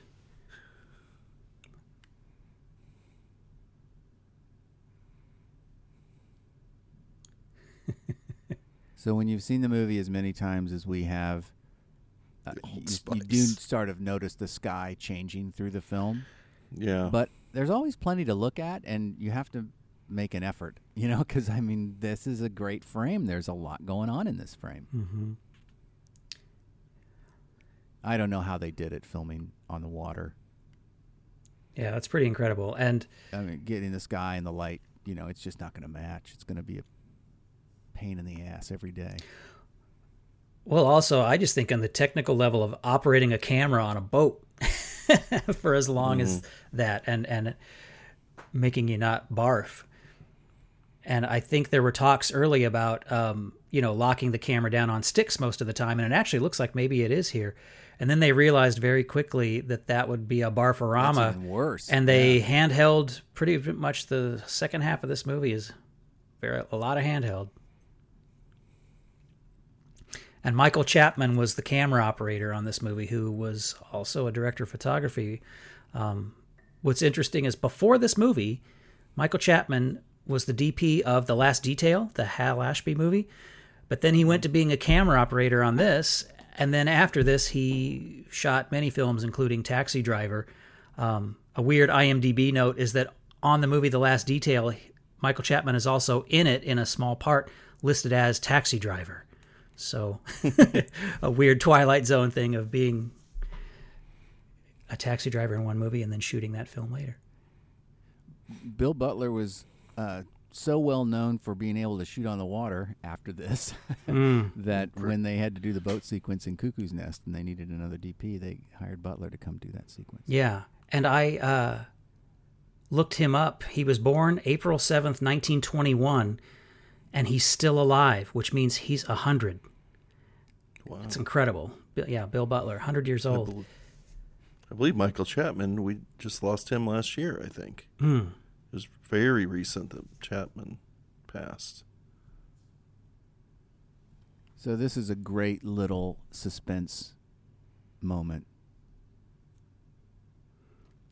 The camera setup has changed to where now we see Hooper in the background. It's interesting how prior to this, everybody's been, they're kind of farting around and arguing and grumbling. And then with this incredible precision, this set piece begins. And the whole tone of being out on that boat is different now than it was prior to him thinking he's got a bite. Mm-hmm. And I know obviously that's the story, but the tonal shift is really interesting. The precision now that we're seeing. Shot, shot, shot, build, build, build.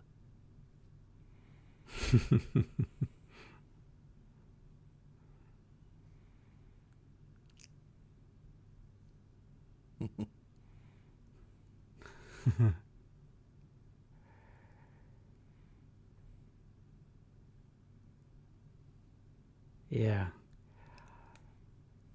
All I can figure is, all that time they had out there where the weather wasn't cooperating, et cetera, allowed them time to stage and block these scenes, because even though it's a handheld movie, there's such a precision to the framing. But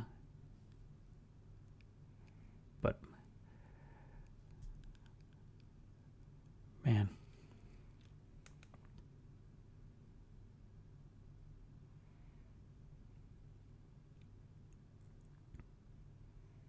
I would assume these wider lenses make focusing a little bit easier too, right, with Panavision lenses? Yeah, they would. And, honestly, anamorphic lenses, you have to stop down more anyway. They just don't look good. They're way too soft when you open up. So to answer your question, yes, wider lenses and anamorphic stop down. It gives you a little bit of a break on focus pulling.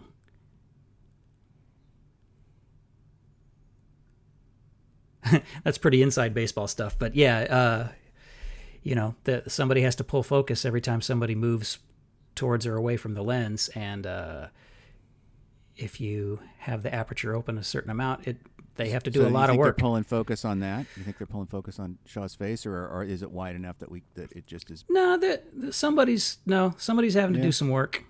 Somebody's on it. And honestly, I don't know at that, like in these kind of handheld, I don't know if Chapman himself is pulling his own focus or if there's another guy there or not, but somebody's having to do that work. That's the other thing that, we forget. There's a DP, there's an operator, there's a focus puller, there's at least one sound person, probably two, probably a boom operator and somebody with a Nagra. That's like, and a PA. There's 6 people. Well, and on this, there's a whole nother boat with lights on it. There's another boat with lights on it, and that's what's just nuts to think about, the lighting boat. And that's where that light was coming from. Is that correct? The light that was on their faces? I think so. I mean, occasionally they could probably get away with the, natural light and some bounce or something, but you can tell very often. Look at how the sky changes. Some days it's blue and other days it's overcast. Yeah. Ow.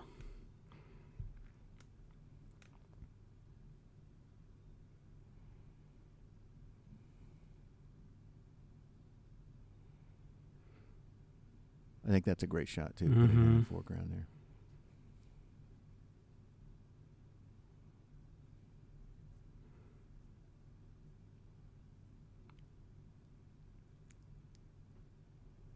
Look at the horizon in the background and how that is just going. Wow! Oh, shit.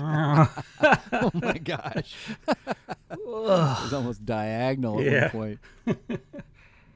Yeah, you can see the movie lights reflecting in their glasses, so they're lighting that interior for sure.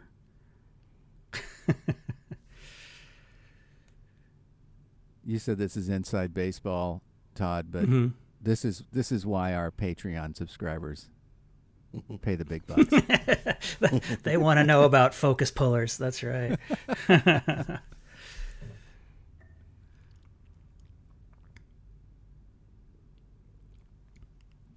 Well, if they're that into it, it's funny. There's a preference today for really shallow depth of field. As sensors on cameras get larger, the less depth of field you actually have, and it's an aesthetic thing.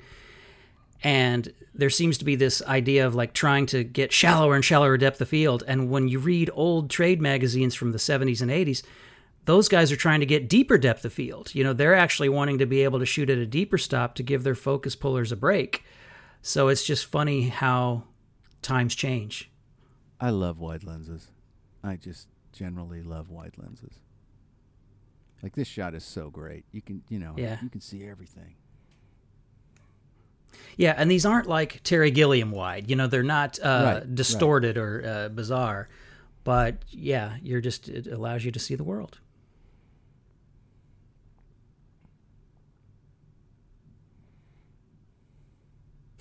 Stop playing with yourself, Hooper. So here we go. So this was, of course, this was the next moment that sends them out of their seats.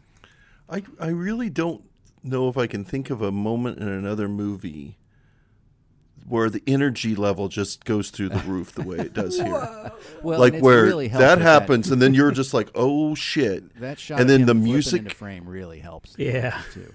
Yeah, well once everybody goes into action and the score, this is some of the best work Williams has ever done, if you ask me. Just the way it turns into this wonderful, energetic adventure all of a sudden. We've had so much tension, suspense, other feelings throughout the film, and at this point when it really starts to move, it's so exciting. What really makes this horrific is the look on Quint's face, and he's been the man who's in control and swaggers about being able to catch the big fish, and when you see that look on his face, you're like, oh no, we're in trouble. Yeah. See, not only the look on his face, but the crosscut over his shoulder where he's just standing there. It's like all of that put together. It's like you would think he'd be going into action or start barking orders saying, we got a nice long time where he's doing nothing but gawking. Yeah. And this shot. And right here, it's just so exciting. You really see how big the thing is. 20-footer. Of course, he's got to say something different. Yeah. You can't agree. Brody's like... But right here, this music right here just gives me chills. Brody would be, I think it's actually 26.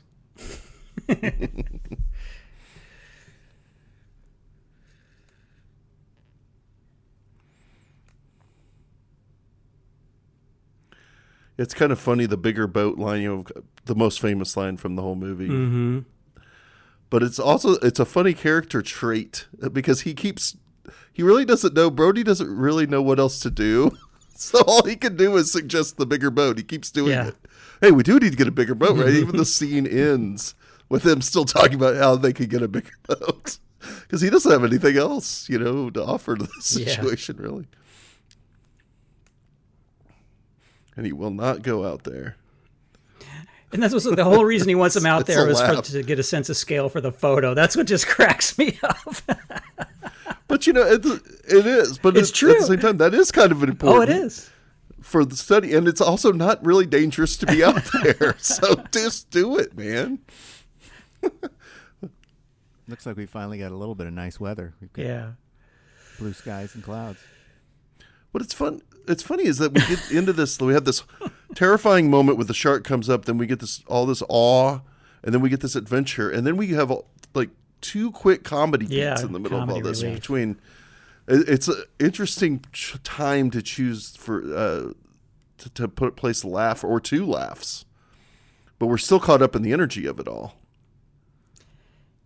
That's a cool It's shot. definitely an adventure movie now. With some with suspense and scares, but it's kind of stopped being a horror movie for a little bit.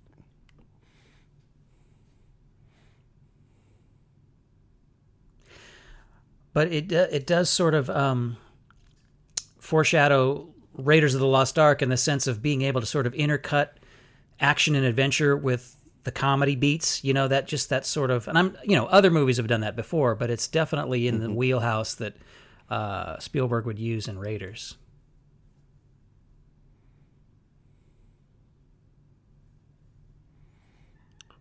I love that line. I mean, this is so tense right here. Little ticking clock, and him saying, "Don't wait for me," is really great.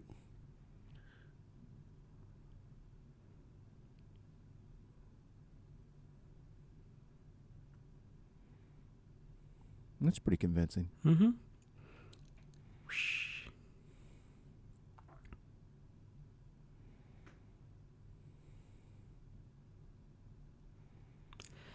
So, was the barrel idea invented because of the problems with the shark, or was that already a story point that they just accentuated?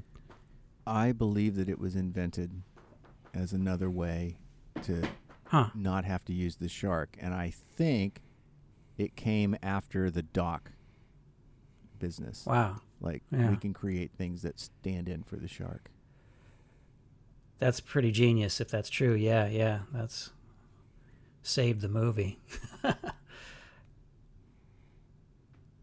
And I've always found it in a few places a little confusing with the barrels and how many comes up and all that business. But we know it means there's a shark around. Well, we know it's a hell of a shark if it can take that barrel down and it doesn't come back up again. I mean, all we really need to know. I always liked that shot. Mm-hmm. I thought it was really beautiful. And look, we've got we're putting some light on their faces now. Oh, yeah. Mm-hmm. Yeah, that's the, I call it the Dean Semler look, like the shot in Yeah, totally. Yeah. Road Warrior and other movies Warrior. where he always has like a magic hour background, but the sun is miraculously coming from the wrong side. Looks great, though. He shot Razorback, and there's a lot of great shots in Razorback, as stupid as that movie is. and they're in the same locations as Mad Max. Right. That was Russell Mulcahy, right? Yeah.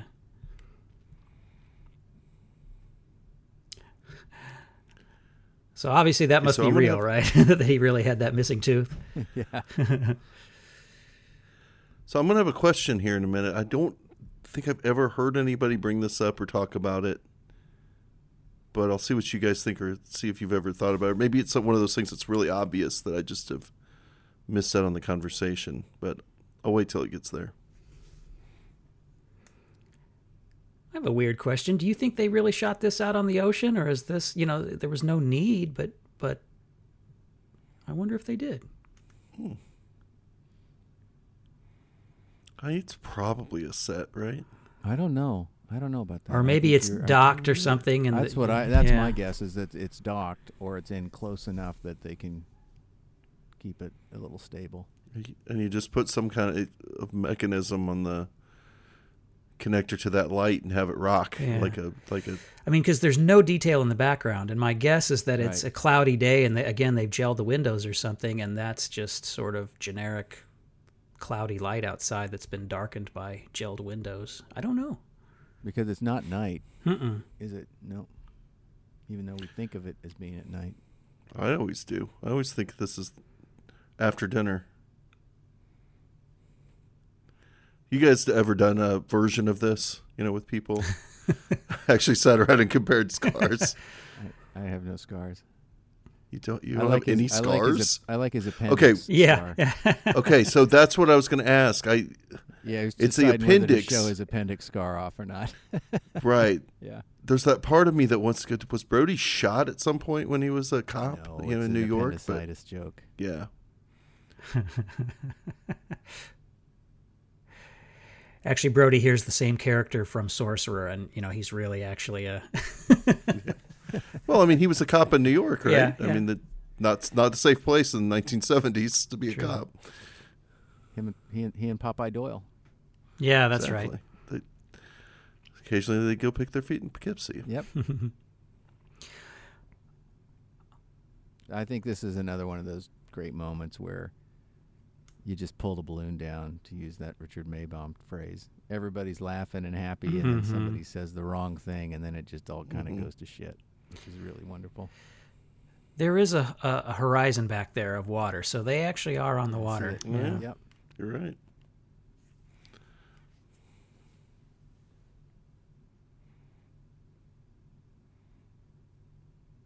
Now you got me looking back there. It's kind of funny looking. It does. I can't tell. Yeah, you can see it. It pops up. I can little- see it, Yeah. but it Pops also up. looks weird. Like it could be.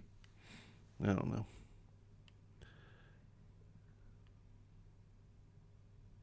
So, there's a moment in this famous speech where they cut to a different angle slightly, and his facial expression is different. And it's always been, I know that you got to do what you got to do as an editor, and but it is funny how there's a moment where his expression changes Who on Robert Shaw at some point, because he's been kind of smiling. I'll let you know when it is, but Yeah.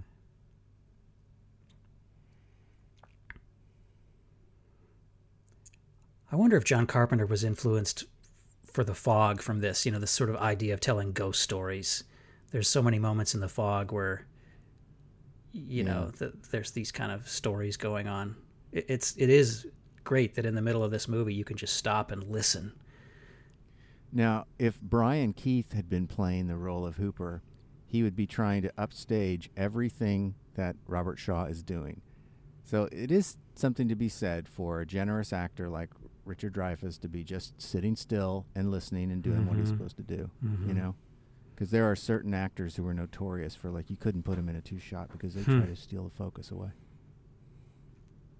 That's funny, I never noticed, but that's exactly why, because he's just got his eyes right on him and is being still.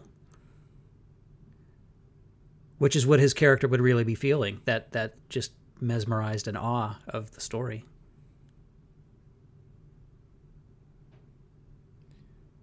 I don't know whether you guys have ever heard war stories, but There's the cut. See, the setup's different, yeah. and his face is Yeah. different, and you could Yeah. tell it's a different take, but who cares?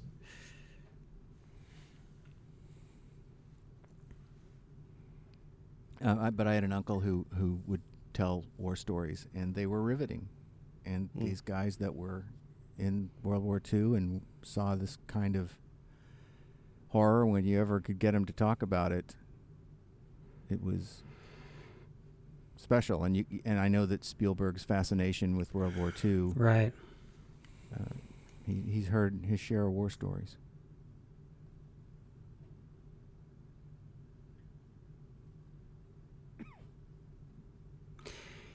Yeah, just how he delivers these lines with that sort of smile, like he's trying to diffuse the horror of it a little bit.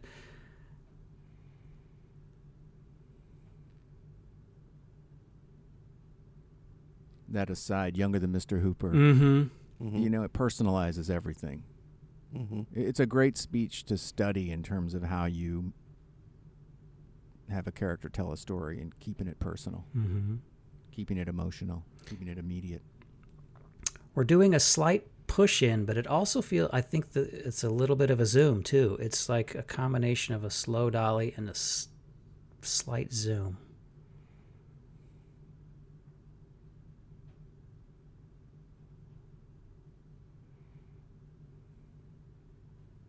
So would that have been on like a doorway dolly or something? Probably, yeah, a little something. I always liked, this is dumb, but I always liked how Brody with that black turtleneck, and there's no backlight on him on those shots, so he just kind of gets swallowed up, looks very small. You just see his head and no body. Well, the horizon's bouncing back there now, isn't it? Mm-hmm.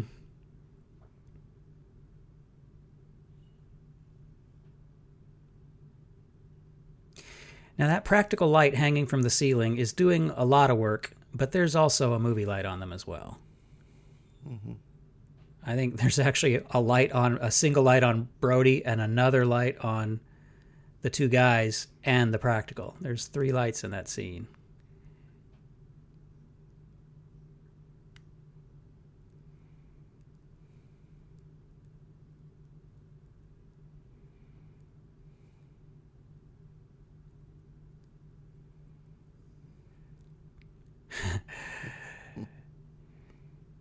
Never has a barrel been so sinister.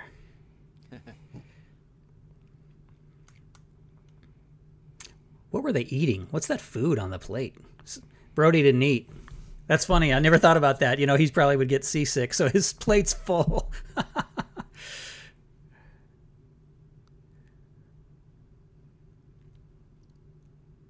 Bringing that mood back up with a song. Mm-hmm. And then yanking the balloon down again. It's just amazing how we go through this roller coaster of emotions through that 10 minutes or so. Yeah. Ooh.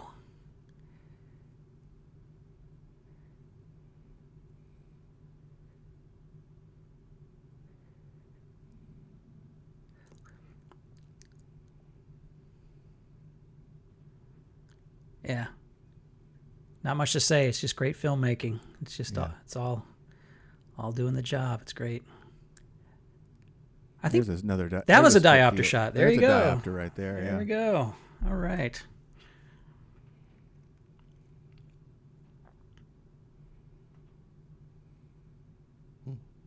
So this is Day for Night again, isn't it? Yeah.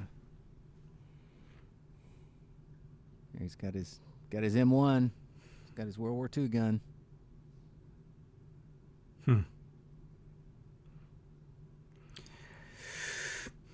Yeah, this is how you have to do Day for Night back then. It's fine, you know. We're so into the story that it doesn't take us out too badly. As long as there aren't clouds, it's pretty good. Yeah. That's always the giveaway. Yeah, I always say, I just excuse it. It's a different time. It's that time of day to me. I just never bothers me unless it's really egregious. Did you see the meteor back there? Yeah, and there was the meteorite. There's another couple, right? Can't help himself. Now we got clouds.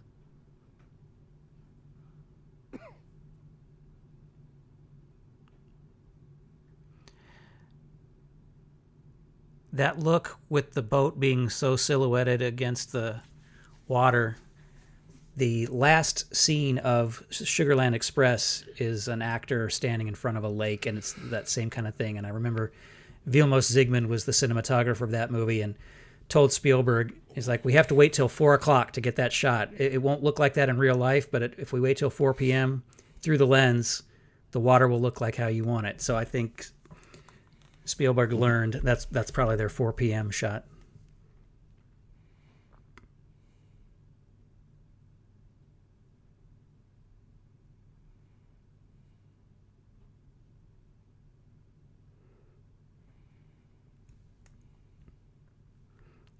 You guys remember that movie Orca? Seeing the name of the boat being Orca. Sure. Was that a Dino De Laurentiis? Yeah. Yeah. Do you remember Namu the Killer Whale? No. I think like Chuck Connors or somebody like that's in it. Hmm.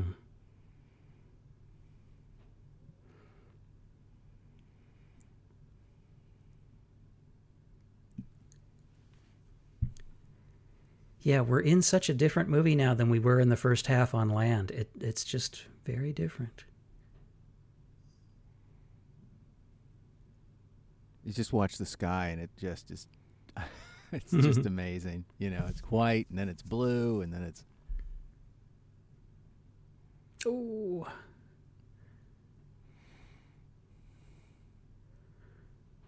I forgot about that one. That little scare. I like that story in The Cutting Edge where Spielberg talks about how he and Verna Fields were, he would always want to use more shark and she would always want to use less, and he was like, but it would only look good at 22 frames. If we get 23 or 24, it would look terrible. And so they were always having to cut back because at a certain point you just saw it was phony.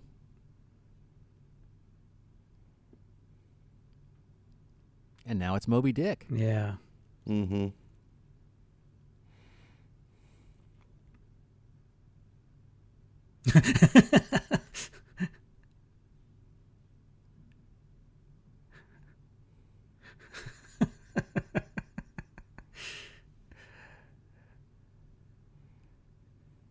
And now he's the voice of reason. Yeah. It's nice how it shifts that triangle around.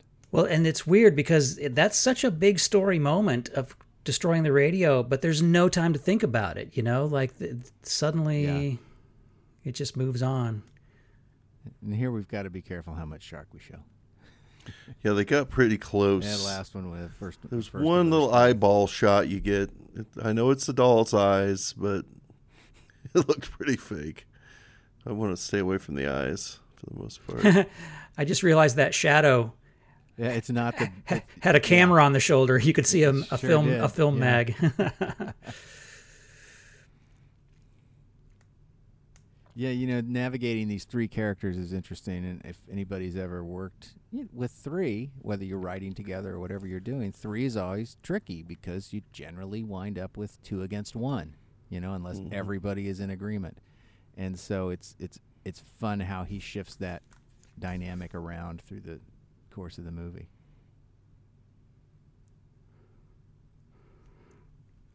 So who do you think is the primary author of the screenplay? Is it Carl Gottlieb? I mean, who, because it's very different than the book. Yeah.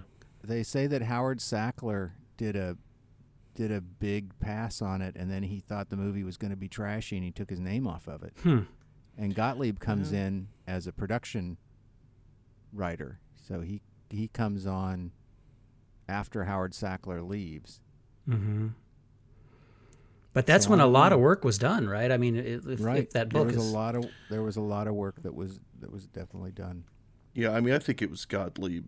From what I understand, most of what we see on the screen is Gottlieb's work. I mean, obviously outside of Benchley and coming up with the story in the first place, but Gottlieb said he had to do a whole lot of rewrite work when he got handed whatever they had before he came on.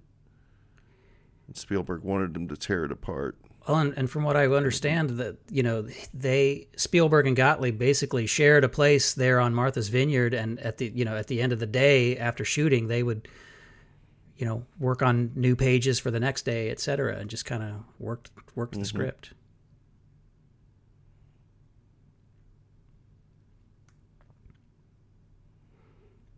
There's a really funny short film that Carl Gottlieb directed called The Absent-Minded Waiter with Steve Martin. I think that's what it's called with Buck Henry. Didn't it? It was nominated for an Oscar. It was nominated for an Oscar, I think. Yeah. So funny.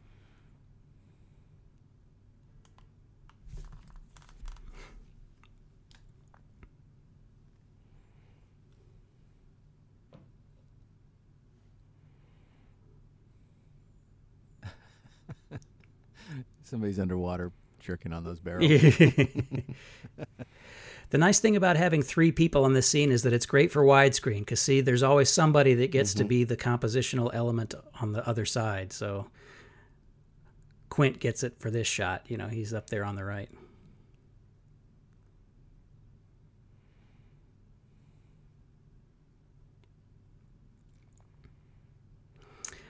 The choice to have your main character in a black shirt, though, now that I'm realizing, he always pops out against that blue sky or any sky, and your eye is drawn directly to him. Yeah, and the other shots. two are kind of dressed alike, even though one's a sweatshirt, the same color as the sky.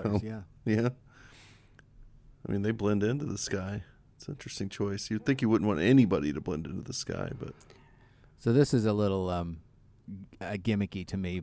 We're just trying to generate more tension. I'm not sure how horrible, painful it really would be to have that rope back there, but that's okay.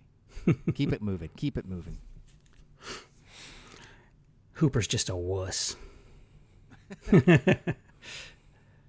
I like how this spins the boat around. I think that's a really nice moment. Oh. Now we're going to start setting up the tanks. Yeah.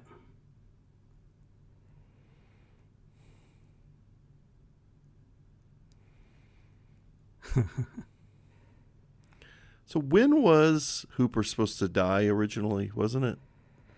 I think he dies in the book, and I don't know if they filmed...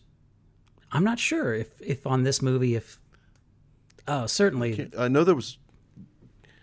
I think it was the intention to have him die earlier in the script, but I think Dreyfuss kind of earned his way through the movie, if I understand correctly. They kept wanting to write more scenes for him.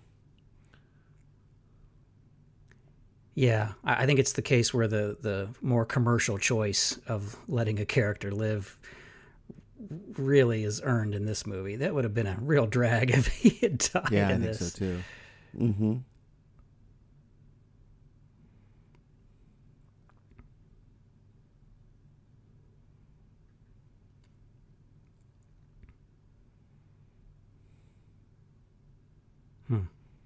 You got 3 characters, you either kill them all or just kill one. Mm-hmm. True. Killing 2 of them makes no sense.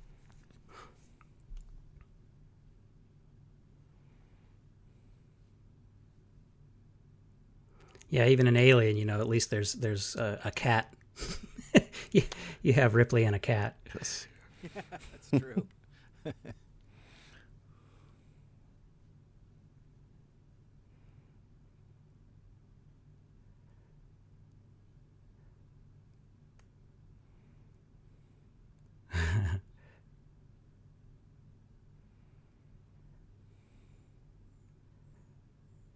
I think this shot when he throws the machete down, the shot lingers a little bit.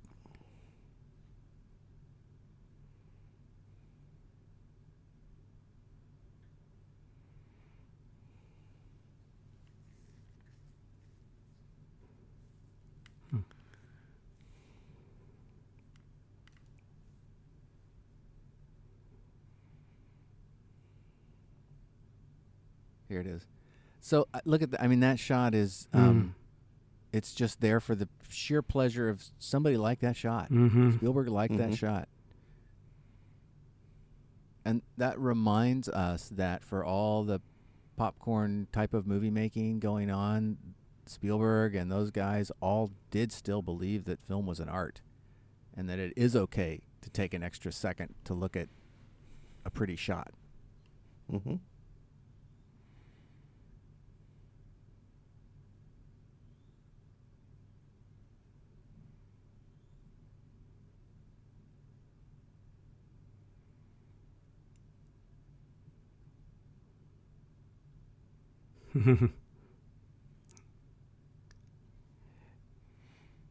So that's a moment there where Hooper's having to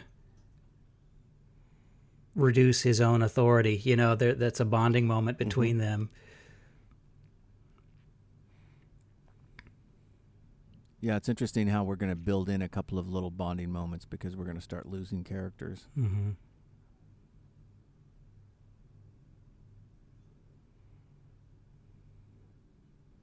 Look at the light reflection. Mm-hmm.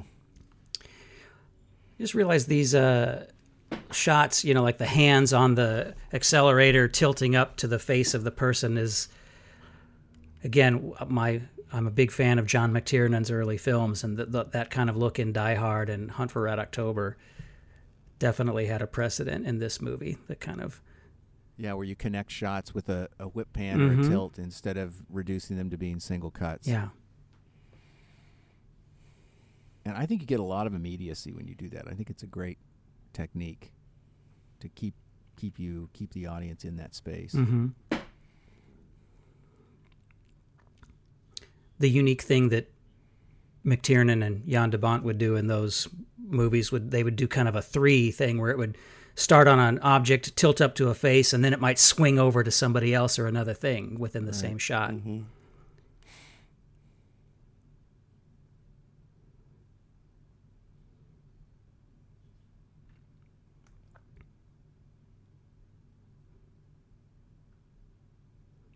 That head bob that Quint does.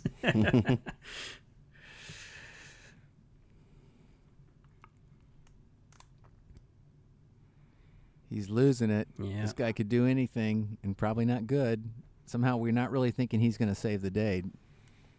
Right.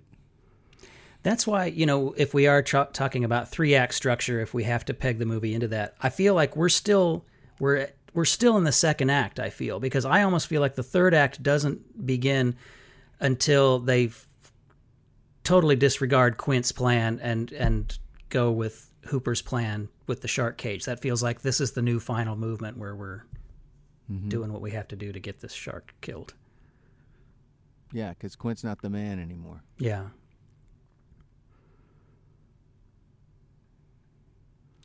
But we're in such a claustrophobic location for this whole second half of the movie that any sort of diagnosing of where act breaks are becomes really hard to do because we're all on this boat. You know, it's just, it all works and it all escalates, but concepts of sequences and act breaks just seem to kind of dissolve for me on this. It's hard to tell because we're just stuck on this boat. Definitely act breaks. sequences are how this thing is put together, I think. Yeah. I would totally agree, but I feel like I'm not as aware of them, because it's so fluid to me. But certainly, yes, under the engine of this, it's very strongly structured. Uh-oh. We set that up with him saying, I'll never put on a life jacket again. And then now that he's considering it, we know it's got to be dire straits. Yeah, and it's the storyteller that pans that camera over, Mm-hmm. It's really... It's a, hey, look at this. Of course, he hands it to them now that I say he doesn't have one for himself. Right, he doesn't have one.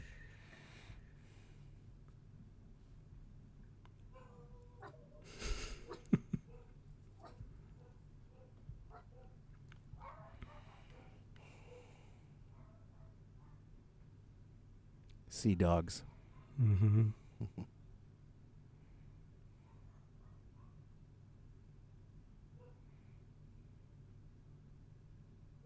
So I say we got a new plan, right? Mm-hmm. Mm-hmm.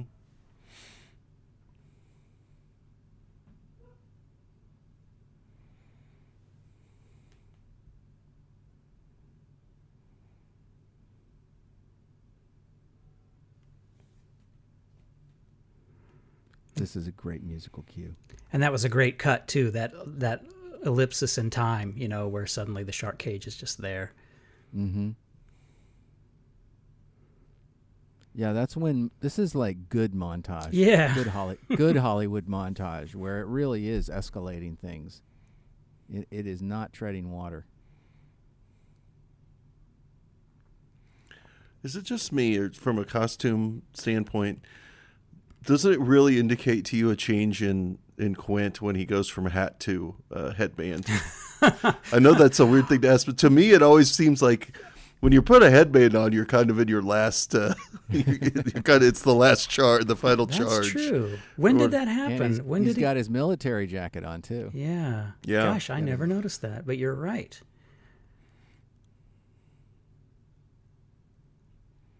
That was somebody, That was and Brody's short sleeve now. Yep. So everybody's in different costuming everything now. changes. Yeah. Obviously, Hooper for practical purposes, but. Oh, then look at this. This is so funny. So he blows. The joke has already been blown because he's going to say he doesn't have any spit to put on his goggles. His goggles are already wet. The spit thing only works if they're dry.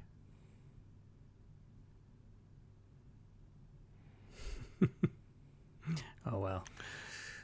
Doesn't matter. It's going to fog up, buddy.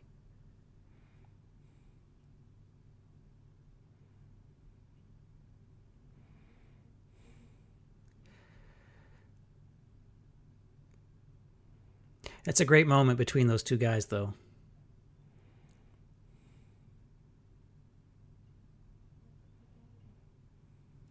It's really interesting. This is old scuba stuff. Mm-hmm. Scuba technology's changed so much since then, because you would have a buoyancy vest, and man, it's all just weights. Yeah. So all the actual shark footage and non-actor shots of Dreyfuss were shot in Australia, I believe. Right. And actually, I think a lot of these that's not even Richard Dreyfuss, I don't think. I think some of these are... That's right. There are shots where there's some close shots where it's not somebody else is doubling him. Yeah. And I think in the wider shots, in order to make the sharks look bigger than they are, it's actually... it's a little person, I think, in the cage. It's a little person, yeah. And then who almost got killed. Yep. Wow.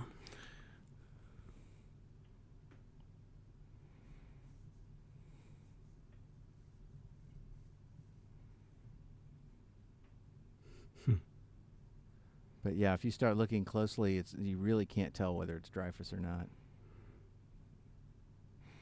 There's no one going back once you take that cork off. Oof. Okay, so quick anecdote, a story. On Halloween of 1987, I I was with my friends, and we had just gone to go see Prince of Darkness, the John Carpenter movie. Mm-hmm. And then we came back, and we were hanging out at some place. You know, it was one of those nights where you're young and you go to some place that you don't know who's there, some party, I don't know who it was. And there were these teenage girls there, and they were watching Jaws on VHS. And they were convinced that the movie was not going to be scary. You know, they were rolling their eyes going, oh, this is going to be so boring. And by the time this scene was happening, they were screaming so loud and hiding behind the couch that all I could do was kind of laugh. I'm like, I told you it's a scary movie.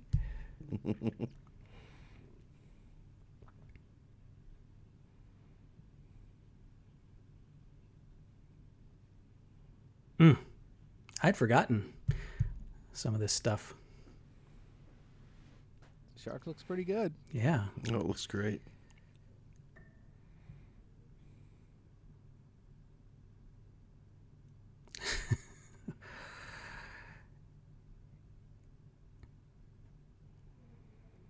So I guess all this stuff would have still been shot on location. There's real. That's there's the real shark.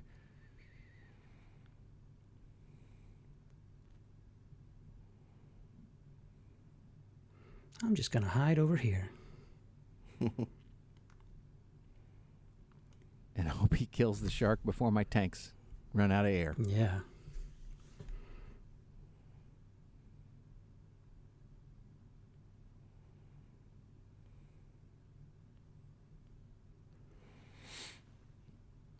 It's giving way.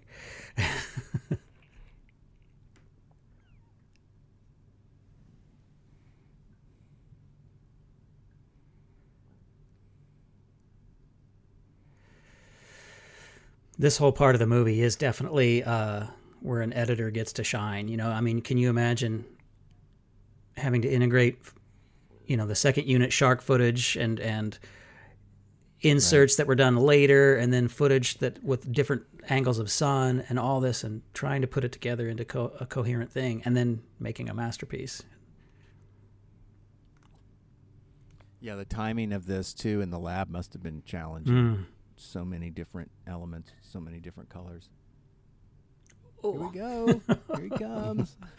It's kind of crazy how quickly that happens in a way. Yeah. You know, like it's suddenly we escalate to that. But it's good because it's shocking.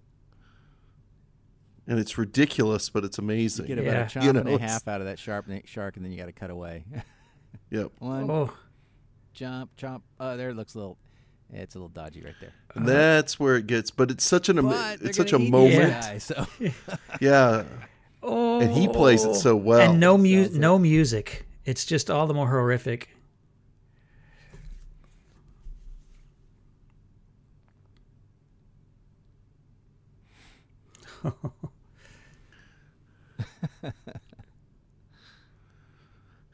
Really makes me wonder if they added the doll's eyes line in just so it's like, see later, like, see, they're just lifeless. They're like a doll's eyes. That's not fake. That's how they really are. So I guess they chose this location because it's not very deep, so the shark could be on his contraption on the track under the water, and it wouldn't be as rough an ocean as if they were out on where it was really deep. See, if they made this movie now, would they have that beat where he has a flashback to the picture he saw in the book? And then he goes, I'll throw this in here. It would have to be intentional. Well, yeah, and then they would also you would hear an echoey voice of Dreyfuss going, "You screw around with these, and they're going to blow up, blow up, blow up, blow up, blow up." Well, what is it? Quint says something about it. I can't remember. Quint says something about it eating. Oh, it's something about it eating him, or I can't remember. Anyway. I for the first time noticed that on the horizon behind him, you can see land.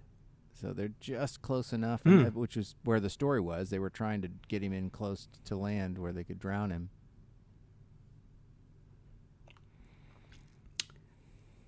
You can't see it from that direction, but yeah, off to frame right. There, see the land? Yeah. Mm-hmm. Whoa.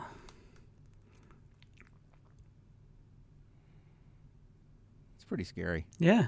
Mm-hmm. We know those. We know that shark means business. It also looks like paint is chipping off of him right there. Yeah, I always wondered about that. Yeah. Today they would have gone in and cleaned that up digitally. It's the speckled great white. It's a certain species.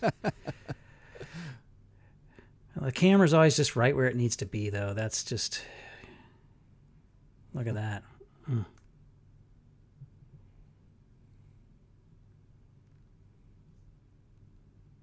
Lens is getting longer. Yeah.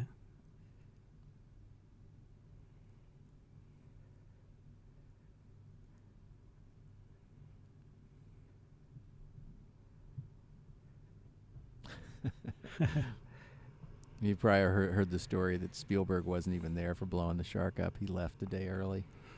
Wow. Oh, yeah, He maintains he didn't want to get thrown in the water because he knew that was coming. They were going to throw him in the drink. So he left early and said, "You guys blow it up." Yeah, but he was having a nervous breakdown too. Yeah. Like, I think him and Gottlieb were on the plane. Wasn't it him and Gottlieb on the plane flying away, and he was like having tremors and I think so. I can only couldn't sleep imagine for the like pressure. a month. God. I also heard they used the sound effect from the movie Duel for the death scream of the shark right there. It's the same Right, and then sound didn't effect. didn't they use the sound effect for Duel? It's an animal or something, isn't it? I It's think like a so, yeah. T-Rex. It's a T-Rex from King Kong or something slowed down. Hey, what did I miss? I always think that when he comes out, he just comes out right at that moment. Hey, say what happened? Hey, Quint, look what I found. Or, so... Hey, the shark's down there. I saw him. You don't think maybe he heard that kaboom when he was I underwater? would imagine I don't know. I don't know how you would process that happening if you would were hear it, underwater yeah, at the for time. Sure.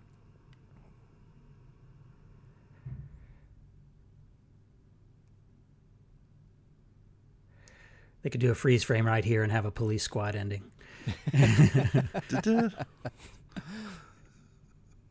Well, To have the police squad ending, you have to have another character walk Yeah. through. So, Well, it would be everybody a else is dead Quint frozen. floating by. That would be half of a dead Quint. I've always admired the restraint of this movie. Not this is it. This is all we need. Yeah, I really think a lot of people would be tempted to have him show up at home. right. We get Lorraine Gary again. The music is so great here too. What Williams yeah. is doing to close this thing out is just superb. It's a summer movie, right? We're going to leave the theater Yeah. happy. Yep. And it's one of those 70s movies where they don't include the full credits. It's the abbreviated credits at the end. I looked on IMDb, and there's like 5,000 people that have parentheticals that say uncredited on IMDb. Yeah. Yeah, There's it would Michael all Chapman. change by the time we got to the 80s. Mm-hmm. On VHS, the resolution was so low that I could not tell that you actually see them arrive. But there they are, like in the background, they're in the shot, making their way to land right there. There they are. Oh, yeah. Above the T. Mm-hmm.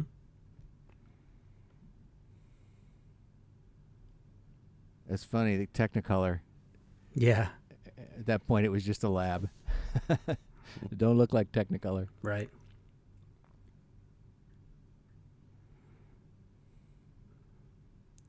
Well, it remains a Todd, classic. thank you. Oh, yeah. Thank you for joining us. I hope everybody's enjoyed this. I had a blast. This was really fun. For Yeah. somebody who loves this movie and has seen it a gazillion times, I saw a bunch of new things, and that's always wonderful. Love it. All right, guys. Well, See y'all later. thanks everyone for listening. We'll see you next time.